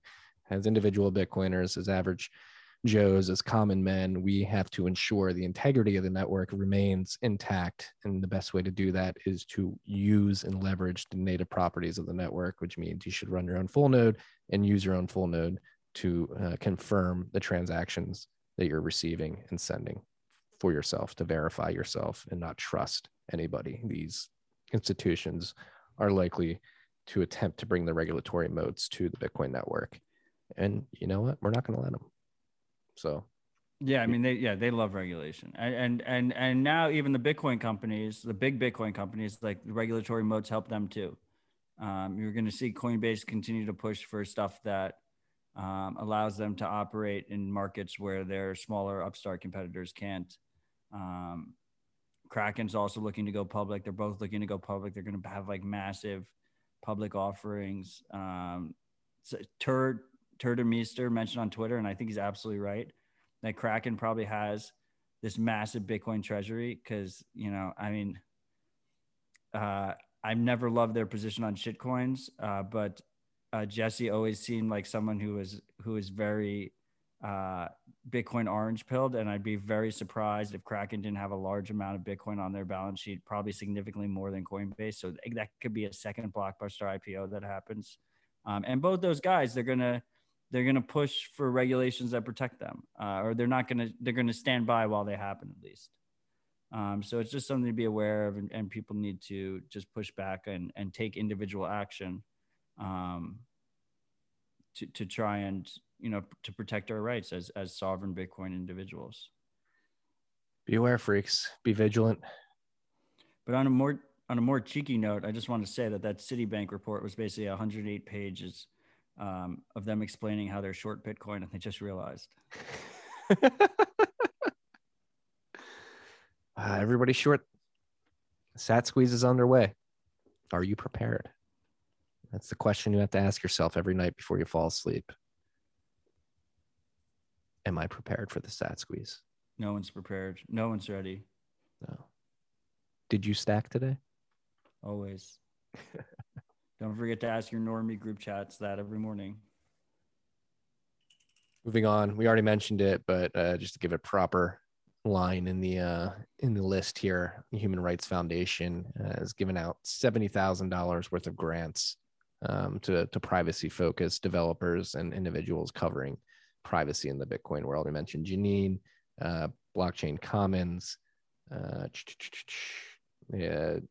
Jesse Posner, who's working on adapter signatures and discrete log contracts, got a grant as well. I think that's about it. Did you say the Moon Wallet? Moon Wallet, yes, the Moon Wallet. Moon Wallet is really intriguing to me. We haven't really talked about it on the pod because I haven't had the chance to play around with it. But the interface is. Is this on your radar at all? It has not been on my radar. Oh, and it's Moon, M-U-U-N, for anybody out there. We've talked about it on the pod before that you shouldn't have a name where you need to spell it out. But this is an Argentinian-based startup, and it's really cool because it's open source, which is important. It's apparently self-custody. I'm not sure how it works on the Lightning side because, they're doing something in terms of the way they're handling inbound capacity. But so there is some kind of trusted element there, something like Phoenix or Breeze, but self-custody. And it's a single balance. So if you receive Lightning or you receive on-chain, it just shows as a unified balance. And when you send it, the wallet's automatically making a decision. So the user doesn't know if they're sending on-chain or Lightning. That's boss. Yeah, it could be. In theory, it seems awesome, right? But I haven't dove into the specifics or used it enough to really talk about it concretely. But I love it as a concept. Like that's what we want to see, really. Yeah. Right. Yeah. Shout out to Human Rights Foundation for giving out these grants and to all these builders building these privacy tech and keeping us up to date on what's going on. Staying on the grant tip, Bull Bitcoin and Wasabi have teamed up to give a $40,000 grant to Luke Jr., Bitcoin Core contributor, longtime Bitcoin Core contributor. He's been very, very important in Bitcoin's history. He helped with the pay. Was it pay to script hash or pay to pubkey hash? Pay to script hash. P2SH. He helped with the P2SH. What? Oh, Luke. Yeah. Yeah. He figured out how to soft fork SegWit into the code. He's in the middle of the conversations around Taproot activation right now. Yeah, you could say that. Yeah. Look, he's a prolific developer. He's an OG Bitcoin developer that's done a lot of good for Bitcoin. I don't agree with all of his views. Neither do I. His most notable contribution in recent years, at least post SegWit, he was a big part of the whole SegWit debate and execution. Is Bitcoin Knots, which is his own implementation, his own fork of Bitcoin Core.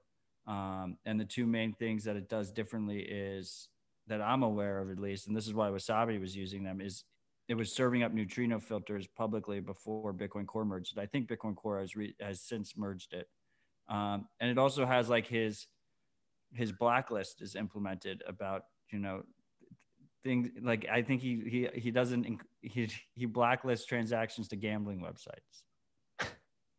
Really? Yeah, that's like famously in Bitcoin Knots, and that goes with Christian values. But yeah, cheers to Luke. He deserves it. It's good that he has the funding. I actually fund him as well on GitHub, so the more the merrier. Bitcoin. I do not give him $40,000. BitcoinDevlist.com. Check it out. Yeah, but if you want to contribute to him and others, go to BitcoinDevlist.com, as Marty said. Yeah. Good news keeps rolling. People getting funded. In this case, it's our longest running sponsor, Unchained Capital, raised a seed round led by NYDIG. And to make sure I got that correct, didn't want to trigger Matt. NYDIG took a minority stake in Unchained Capital. And the $5.5 million also comes with a big chunk for the credit fund that allow them to give out more loans, I believe, as well too. This is a good partnership, and this is actually good to see NYDIG getting ingrained with Unchained Capital, because as you guys know, disclaimer, sponsor of the pod, Unchained Capital likes to leverage Bitcoin's native properties, particularly multi-sig, to provide financial services to users, and multi-sig custody gives users the ability to have full control over their sats if they want to. Collaborative custody with Unchained is sort of a bridge between full custody and collaborative custody, you don't trust them with custody at all. You have the threshold of keys. Yes, but they can still hold your hand. They're there for you. They can provide. It works. It should work really well for high net worth individuals and large companies that are trying to get allocations, because it's just strictly better than a custodial partner. Yes, and you get a lot of the same benefits that those types of people like from a custodial partner, right? Without actually giving up custody. Yes, and the point I was trying to make with that fumble was, and it's good to see NYDIG getting giving money to Unchained and investing and getting a stake in that company, in a validation of collaborative custody and the native properties that Bitcoin enables. And again, a New York company really pushing the innovation of custody towards the users is good to see.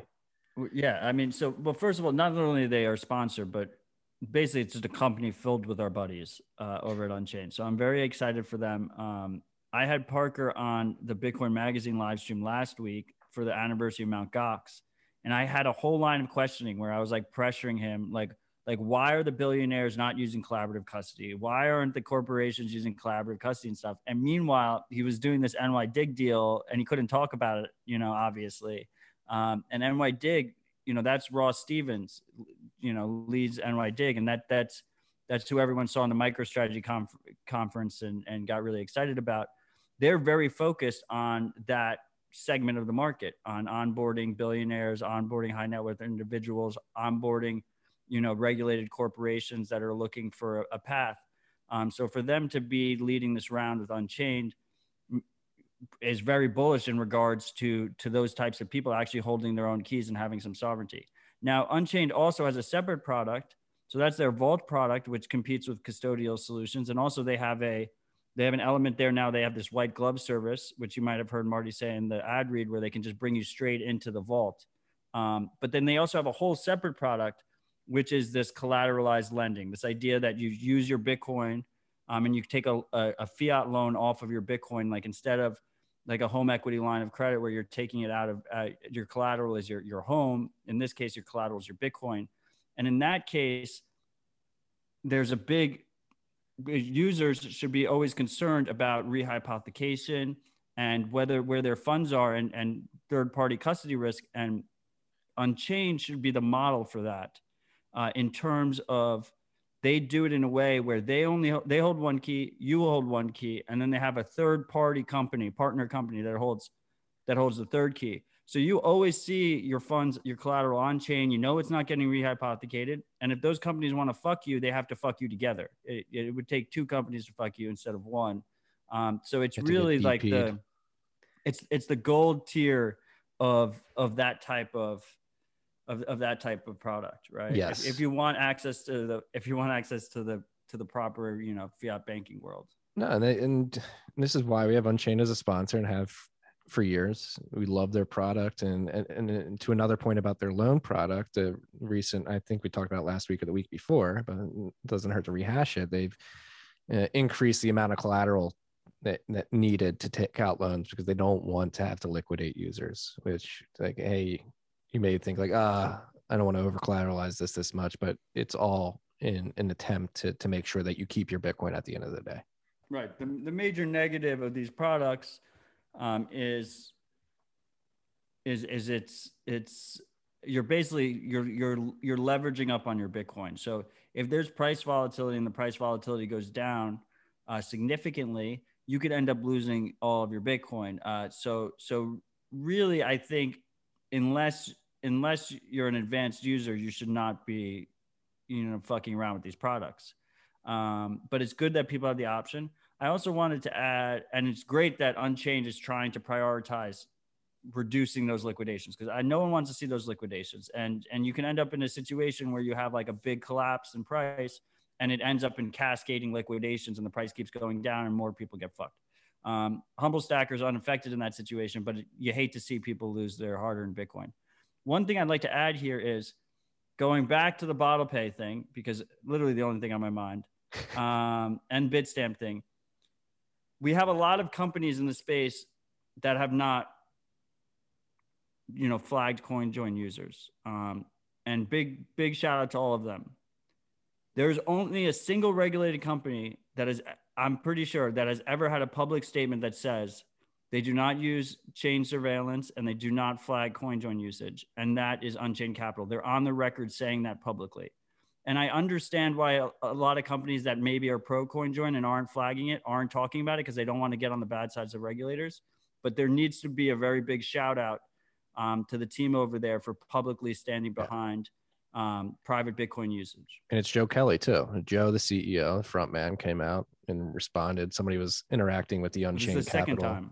Yeah, somebody was interacting with the Unchained Capital Twitter account, and Joe personally put his neck on the line and said, hey, we don't do that. We don't think we have to. It doesn't make any sense. And yeah, again, we're very proud to have them as sponsors of the team.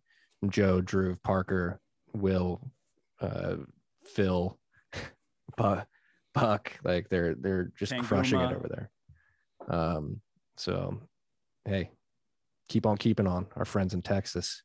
We're proud again to have you guys here, and we're very excited that you've got this funding, and we'll continue to bring incredible products to Bitcoiners. Keep it up.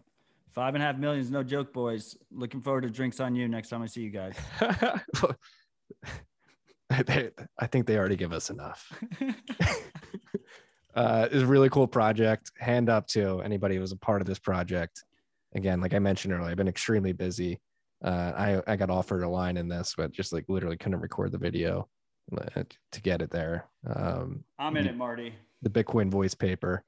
Dim Zayon was leading this initiative. So if you go to dimzayon.com/voicepaper.html, that's dimzayan.com. It's just a bunch of Bitcoiners reading the Bitcoin white paper. Very powerful video. It really helps drive home the individual nature of Bitcoin and why we do this. Yeah, it's a great art project. It's open source and it's available to all. And there's no NFT involved. And it was just a big fuck you to Craig. And It's cool to see the community come together like that. I actually got seduced by Daniel Prince. So shout out to him of the Once Bitten podcast. Yeah, Daniel seduced me into it and I flaked. I'm sorry for flaking everybody involved. Doesn't count as a seduction if you didn't close. That's true. But he successfully seduced me, needless to say. Very good thing to see again. Like people, we've been talking about regulation and stuff like that. And the context of our regulation talk up to this point in the episode has been at the federal level. And one thing I'm looking for specifically and paying attention to as a trend is regulation at the state level trying to court Bitcoins and fight against the federal regulations. And this isn't a shot across the bow of federal regulations, but what we're starting to see, at least in the mining industry, it's something I've been paying attention to due to the nature of what I do at Great American Mining, is you're seeing states, particularly small states, trying to court Bitcoin miners with tax incentives. And the latest of which to do that is Kentucky. So they advance a data center incentives bill that will give operators tax credits, or it'll give them, I believe, is it credits or just tax breaks? It's just sales tax. They don't have to pay sales tax on the electricity they buy. Yeah. So they're incentivizing Bitcoiners coming to Kentucky, buy low cost energy. They're not going to get sales tax. Helps them again drive their energy generation costs lower and brings business to the state of Kentucky, a small state looking for an economic boost. So it's incredible to see that. I will say there is a similar bill on the floor of North Dakota. Their legislator, they're doing a similar bill to give tax breaks to. It's not. I don't believe it's on sales tax, but it's on producers using flared gas for data center use. Right. This is data center too. They always say data center. Yeah. But it's only Bitcoin. It's another it's another way to say Bitcoin mining. It's like Amazon or Bitcoin mining. Yeah. So there's a bill on the North Dakota floor. Whether or not that will be passed, I don't know, but it is encouraging. It'll all get passed eventually. Yeah, it's encouraging to see that. And then Wyoming, I think too, is mulling around some similar ideas. So you're seeing it at the state level. These local governments trying to court Bitcoiners, which I think we're gonna see, we saw and Suarez in Miami, even more. He's just going ham. He's just like, fuck your bills. I'm just gonna do all the things at once. Yeah, well, and even DeSantis at the governor level in Florida. So that's like another interesting trend I'm going to start paying more attention to, is like states pushing back against the federal government. I believe we saw something in Missouri around Second Amendment, like local Second Amendment law. Like if federal agents ever come and try to take people's guns in certain counties in Missouri, like the sheriff's departments in those counties has the right to arrest the federal agents.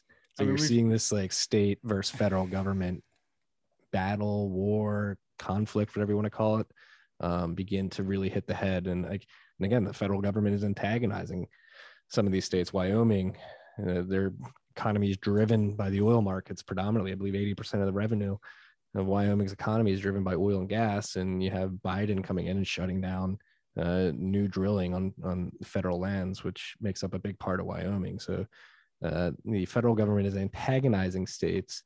And it'll be interesting to see if they fight back and use Bitcoin as a way to do so. I mean, I think it's bigger than Bitcoin. I mean, I saw a tweet from our buddy, Michael Krieger, who's basically just a Bitcoin account now at this point, bro. But he's fully engrossed in Bitcoin Twitter. He's one of us 100% now. He always was, but now he really is. But he mentioned that like he's seeing these trends of increased like regionalization or localism, right? Like in America. And I think it's a theme that we're going to see really play out in 2021 big time, and not just Bitcoin related. Bitcoin is one of the tools and one of the aspects that is going to be there that people are going to compete over. I think another one is going to be water rights and water access. Guns is going to be a big one. But like, even if you look like right now, like Texas, they decided they're like, removing the mask mandate, we're fully open, fuck you, we're just fucking doing it, right? And that's going to create this whole it just feels like we saw it happening in 2020, and it's just the culmination of it. It's only going to amplify from here. It's hard to see the cat go back in the bag. Yeah, I'm actually all for it. Like it's what give power back to the states. That's what this country was founded on. Federal government was never supposed to exist. I think the closer government is to the people, the less corrupt it is, the more efficient it is. Right. No, because it's like an information flow thing. Like, how can you have a centralized government in DC making decisions for Wyoming, for Texas, for Florida? Like the information like 350 million people have different priorities. Yeah. And they're so far away from the sources of pure information that they couldn't make accurate decisions. And nor should they, like, nor could they even, right? Like the two sets of people live in completely different worlds. They have completely different needs. Yeah. So hopefully this trend continues. It actually makes me extremely bullish too on Bitcoin. For Bitcoin or for humanity? Both. Agreed. If I'm bullish on Bitcoin, I'm bullish on humanity. So There you go. we already That's a talked fair about question. PayNims 101. Again, bitcoiner.guide/PayNim for a guide there. This month in Bitcoin privacy, we mentioned Janine got a grant from the HRF. Her issue for February is out. It's 11-minute read, 8 topics on privacy. We're going to link to that in the show notes. This was interesting. I saw this come out on the No Bullshit Bitcoin feed yesterday. DEA report mentions Bitcoin and virtual currency by name. Did you look at the report? I just read the little blurb they have on the Telegram. Yeah, so I linked to No BS because they have the actual PDF up there. And I didn't want to link to a DEA website. I feel like that was in poor taste. Yeah. So drug traffickers and money launderers are increasingly incorporating virtual currency into trade-based money laundering, TBML activity as the use of these currencies become more widely adopted. DEA reporting has revealed instances in which bulk currency contracts were fulfilled to the use of virtual currency instead of cash, with this money subsequently being integrated into the TBML cycle. They love their acronyms. I mean, Bitcoin was mentioned like 7 or 8 times by name, and there was a whole section called virtual currency and like future finance or something. Like, this is just, I think it's important because it's a narrative that's we're gonna see play out more, right? I think the first rule of thumb is you say the tools are being used by criminals, right? That's what we're seeing with CoinJoin. That's what we're seeing with encryption. And that's what we historically we've seen with Bitcoin. And then we're in this like little honeymoon phase. We're like, I don't know if you remember, like every article about Bitcoin was like the currency that most famously is used for Silk Road and the drugs and all this criminals activity was always like the first paragraph of every mainstream media article about Bitcoin. And for the last couple of years, we finally shed that. It's about to come back. I think like we're about to hit the new narrative again. Yeah. And we're going to have that phase for a little bit. And to equip you freaks with a rebuttal to that narrative is like Bitcoin is for enemies. Yes, these people will use Bitcoin because they can, because it's an open network. It's the nature of the protocol and the access to that protocol.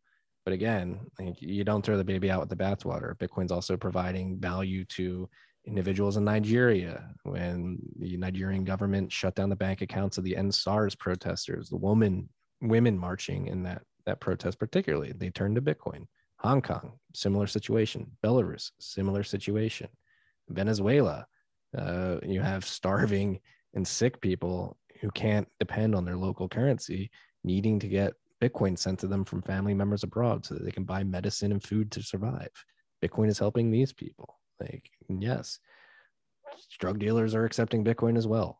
Like, it's just a fact that you want to throw all the value that Bitcoin is providing, a myriad of different types of people away just because some people are selling drugs with it. And then you get into the whole conversation of like, who cares if people are selling drugs? Shouldn't that be a free market as well?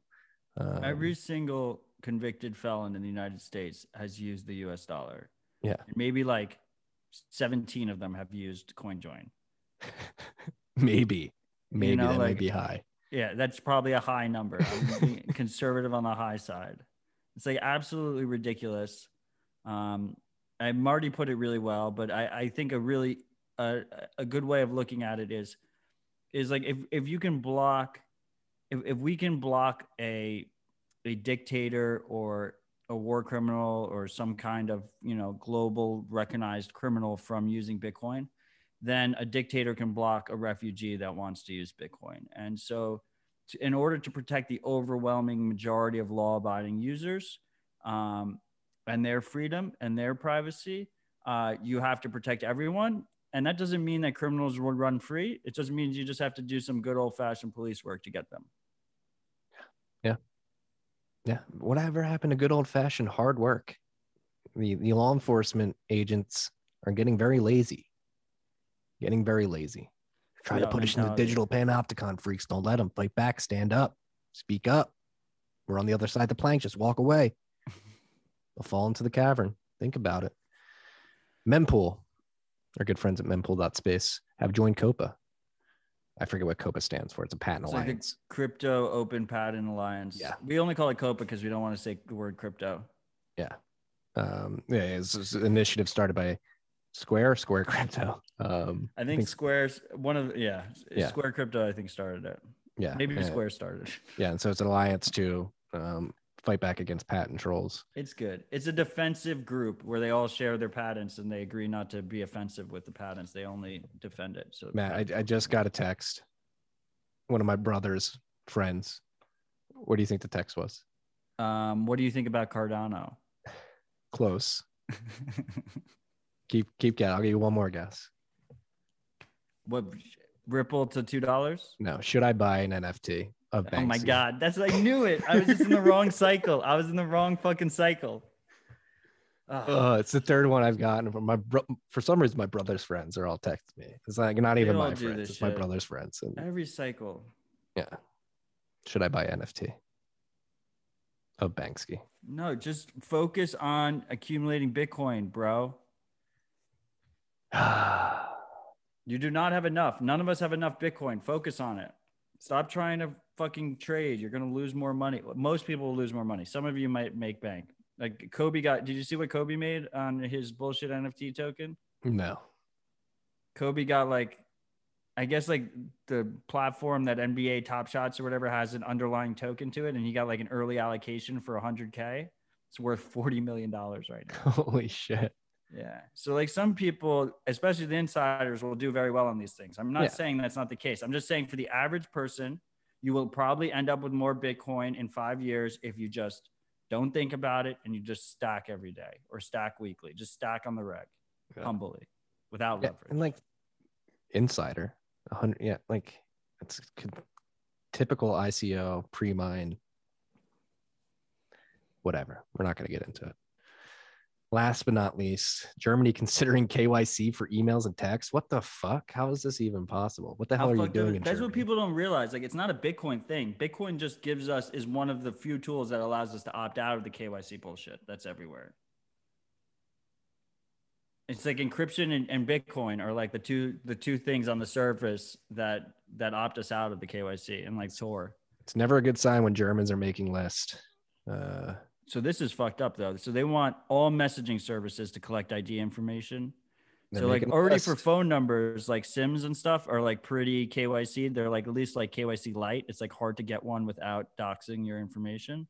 But emails are looser. Some of these emails now require you to use a phone number. So they piggyback on to the KYC of the phone number, but emails are still a little bit better. And then the messaging services. So they want all these companies to keep detailed, private, personal, intimate information, sensitive information on their users, which they're not going to be able to secure properly. And it's going to go hand in hand with also breaking their encryption. If they decide okay, well, Marty's using this account, now give us the back door to his encryption. So they're going to have backdoor access and they're going to have intimate information on all their fucking users. And then they're going to pretend that it's for our own benefit, which is the biggest slap in the face ever. At least in these authoritarian governments, no one pretends it's for your own benefit. They're just oh, the dictator is trying to oppress me. That makes sense. But in some of these Western democracies, they just fucking do the same thing. And they're you're welcome. Freaks. They're coming for us. They're trying to cattle herd us. They don't want you to be free. Speaking freely amongst ourselves is too dangerous. Don't think for yourself. You need the nanny state to come in and tell you what's acceptable, what's not. Don't think. Just give up all this information. Let it be held in poorly secured databases, and just go along with what Big Brother's telling you. All right. Slavery is freedom. War is peace. Fiat money is real money. It's all fucking bullshit. This was a rip, man. I think we vibed well on this rip. I miss you, bro. I miss you too. When are we gonna see? Are we gonna have to wait till Miami to see each other in person? I don't think. Hopefully not. Yeah. Oh, that's a good reminder though. They're rug pulling my promo code. What? So the promo code, is just something that like I negotiated with them, and I get no ref from it or anything. And I was just like, give me the highest percentage you're willing to give the people I show it to. And they gave me 21%. And it's just been way too successful. So they're gonna pull the code tomorrow. They're either gonna lower it or completely remove the amount that it gives you off. So if you're gonna do it, now's the time. It's code HUMBLE, full caps. And it's b.tc/conference. Dope domain. Get that. Use that promo code while it still lasts. They're going to rug pull it overnight. Yeah. Be aware, freaks. Don't get complacent. Like I tweeted out yesterday too. Like I was like in the shower, literally had a shower thought. Like I almost let the propaganda get to me, Matt. I almost let it get to me. The world may seem dire. Things may seem dire. All caps, Marty. If you let the propaganda get to you, freaks, there's never been a better opportunity to make the world a better place. Honestly, the technology we have in our hands. Let the caps flow through you, Marty. Let the caps flow through you. Seriously, take advantage of this opportunity that we have while it lasts. Hopefully, we can make sure that it lasts for as long as possible. We have an incredible amount of powerful technology at our hands. We just need to get it into more hands, and we need to champion it publicly. That's why we have this podcast. That's why we tweet. That's why I write the newsletter. That's why Matt does everything that he does on all these different platforms. Like, we can win. We can make the world a better place. Bullish. Very bullish. Is that it? I mean, I love you, freaks. I think 2 hours is a very strong rip. I hope to see you again soon, Marty. I mean, I kind of wanted to. There was like two things that I wanted to talk about before we ended, but I don't know if we've gone too long. I don't think the freaks are going to mind. What do you want to talk You don't about? have a hard cap, right? No, I got to write a bent. So Taproot just seems like a clusterfuck that blew the fuck up. Yeah, it's a shit show. So are you feeling a little less bullish than you were the other day about your January 1st? Yeah, I have a feeling I'm going to be sending $1 million sats at the end of the year. It's amazing how quick that switches. Right. It's just everyone's arguing over the activation now, the activation methods. I mean, we've talked about it a bunch on the pod. Do you have any new comments about it besides? I've got nothing productive to add to this conversation. If you freaks haven't listened to Citadel Dispatch, we had James O'Byrne joined us. So he is a Bitcoin core dev, former New York Bitcoiner. And we had some good thoughts on Taproot at that point. So even though that was 2 days ago and it's gotten worse since then. So yeah, like I checked in on the mailing list the other day. I was like, holy shit, this is just getting out of hand. But I think it will get activated, and I just think it's, this is a feature, not a bug, freaks. Like we don't want this stuff to just be able to get railroaded through. That's why Bitcoin is valuable, because in every other project, it can get railroaded through. So don't be surprised if it takes a little bit longer, and that is fine. We're not in a rush in that respect. We have time in that respect, and it'll get activated eventually, or it won't. Yeah. But I think it will. Possibly couldn't be, but like if you guys want to activate it before December 31st, like I'm all for that. It'd be fucking hilarious if it gets activated like January 3rd. That would be. The way the world works, that's probably how it's gonna go down. It's either gonna be like January 3rd or December 27th. It's gonna be it's gonna be tight. I like the thing that would completely caught me off guard. If it's like a September 15th activation, like if it's just some like rant, like very like, or like the opposite, like next September, like just like completely wrong. What if our bet like has some influence on activate? Like that's good. That's what we want to see. Okay. Is this like it's a prediction market. It's like a little prediction market. Yeah. Actually you're not really helping the network. I help the network because I'm providing an incentive to activate early. I am. Right. Oh, no, yeah, because no. You're providing an incentive to activate later. I'm providing. You want to bet against me? I imagine the freaks want to bet with me, though. I have the same bet with Peter McCormick. Peter McCormick's incentivized to try and get Taproot approved before January 1st because of my $1 million sats bet. Or with him, it's not $1 million sats. It's a bottle of Glenfarclas 25, which is good because that's trending to zero. million sats is going to be is going the opposite direction. Yeah. But it provides an incentive to get them to like a prediction market, like I don't know. It's cool. We should have a prediction market for it though, instead of just podcast betting. That's Sure, true. bits. Atomic Finance, Matthew. Get on it. Let's make that happen. And we should definitely have one for like election season, next election season. I would hope. It's kind of lame. We that had one didn't for this have- one, so I imagine we. Well, we didn't really. You know, it was really half-assed. Let's not call it half-assed. Okay, they got a minimum viable product. Yeah, out. minimum viable product. Okay, I'll give them that. The other topic I wanted to bring up was CoinSwap's fixing the bottle pay Bitstamp issue. You think? There's like a whole argument in my mentions about CoinSwap. Yeah, David, I'm completely ignorant to the context. So we talked last week, we talked about the difference between CoinJoin and CoinSwap, right? And I had the analogy that with CoinJoin, you have, let's say you have 5 people with a gold coin each, and then we all melt our gold coins, and then we pour 5 new gold coins, right? And then CoinSwap is you exchange, you have a gold coin, I have a gold coin, and we just flip each other's gold coin, right? And then you do that a bunch of times in a row, right? But we're just trading gold coins. Now, obviously, gold coins don't have like a public ledger history for all of time, but Bitcoin does, right? So you're really trading the coin's history, right? So if you do CoinSwap, the cool thing about CoinSwap is you can't tell a CoinSwap happened. It looks like a regular transaction. But what that means is, especially in the beginning, when we're in an adoption phase of CoinSwap and no one's using it, let's say we have like 17 people using it. I shouldn't use the same number. Let's say we have 25 people using it, 50 people using it. The chain surveillance companies are going to assume coin swaps aren't happening. So they're just going to assume if you coin swapped with someone and that had a bad transaction history and you send it, then unknowing to yourself, you're sending a coin with whatever history is considered high risk or fraudulent. You know, the big examples, let's say it's Plus Token, whatever, right? Now, the idea is when CoinSwap is used at scale, when let's say millions of people are using CoinSwap, 70% of Bitcoiners are using CoinSwap, then chain analysis companies can't assume shit because every time there's a transaction, they don't know if a swap happened. They don't know if it's my history or if it's some schmuck's history from Nigeria or something, right? Is the threshold that high?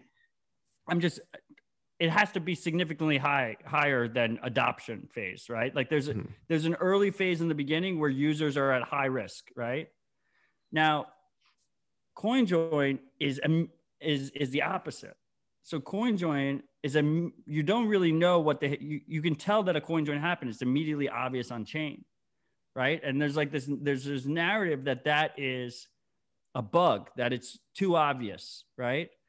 But encryption is extremely obvious. If external observer is watching your communications, they can tell you're using encryption. They just can't tell what's going on in the conversation. Mm-hmm. So there's an argument to be made that from a user perspective, the combination of CoinJoin and CoinSwap is the best of both worlds, especially in the adoption phase in the beginning, because you do the CoinJoin and you basically are smelting new coins, you're creating new coins with this shared history that's like a shared unknown history, but everyone knows CoinJoin happened. And then you're completely breaking the trail on chain by doing coin swaps between 2 people who have already post mixed. So as a post mixed tool, it's infinitely more it makes both used together. It's like 1 + 1 is 3. Like both of them have these different trade-offs, right? And both of them don't solve this by themselves, but used together, they become way more powerful tool. Yeah, it makes a lot of sense to me. And this is Chris Belcher made this apparent like when he first started talking about his design last year, right? I think he thinks he can jump. So Chris's plan is to deprecate join market and replace it with coin swaps, except with the nuance that he wants to do a combination pay join coin swap. So it doubles up on both of those. But I think the focus should be on using these and the thing is, from a purist point of view, the coordinated coin joins isn't like purely distributed, decentralized. It requires a centralized coordinator, right? But if those centralized coordinators aren't getting, if regulators aren't saying that those centralized they're not squeezing those coordinators, and we can use those coordinators, this is like kind of Shiklerna logic, like you don't have to go to the full extreme unless you necessarily have to go to the full extreme, right? We can make some trade-offs there in terms of a centralized party that has a trust minimized relationship with the whole process.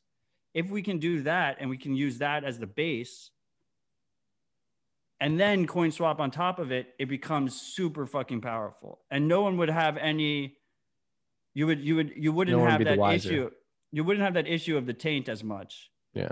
Even though there shouldn't be taint, in that adoption, it's a growth period in the beginning is where you have the issue. If we just immediately had the overwhelming majority of wallets are doing coin swaps and just everyone just assumed in the beginning, like, oh, just everyone's doing coin swaps, or that's how the protocol was designed in the beginning, then you wouldn't have that issue. But as it starts, when we first begin it,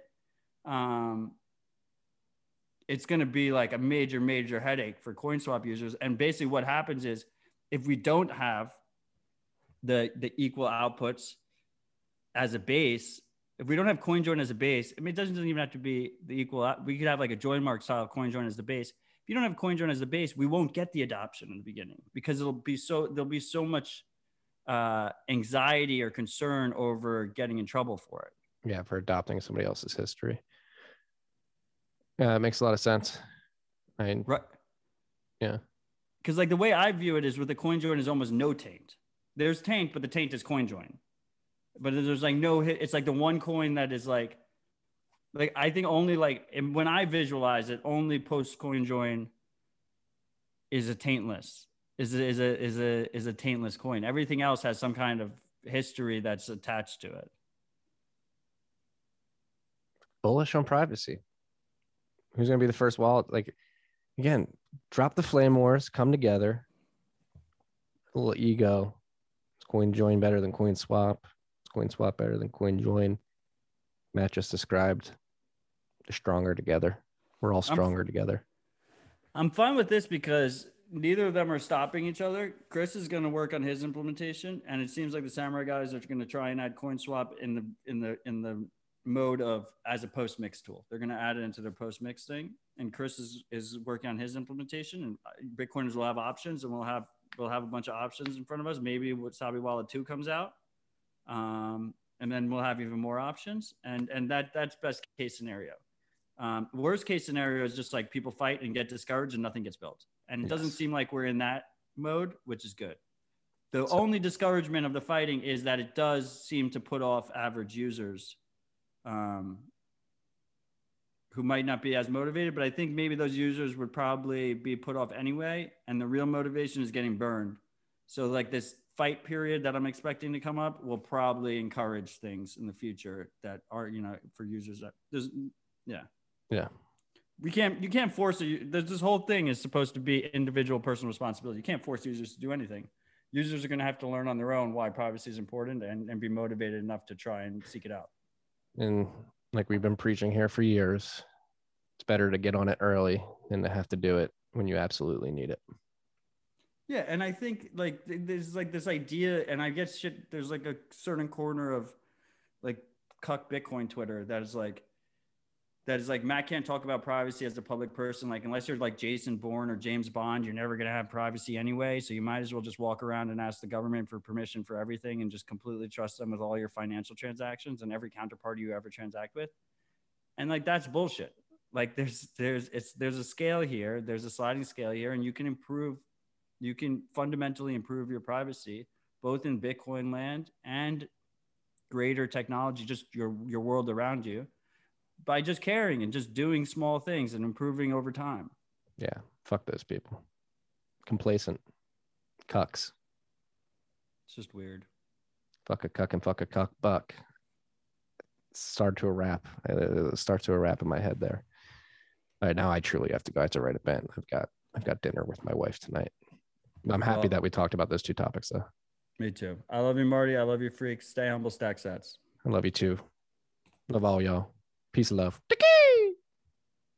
I'm like trying to hit unrecord on local recording. I didn't do local. I did Zoom. Now I'm going to hit stop recording that.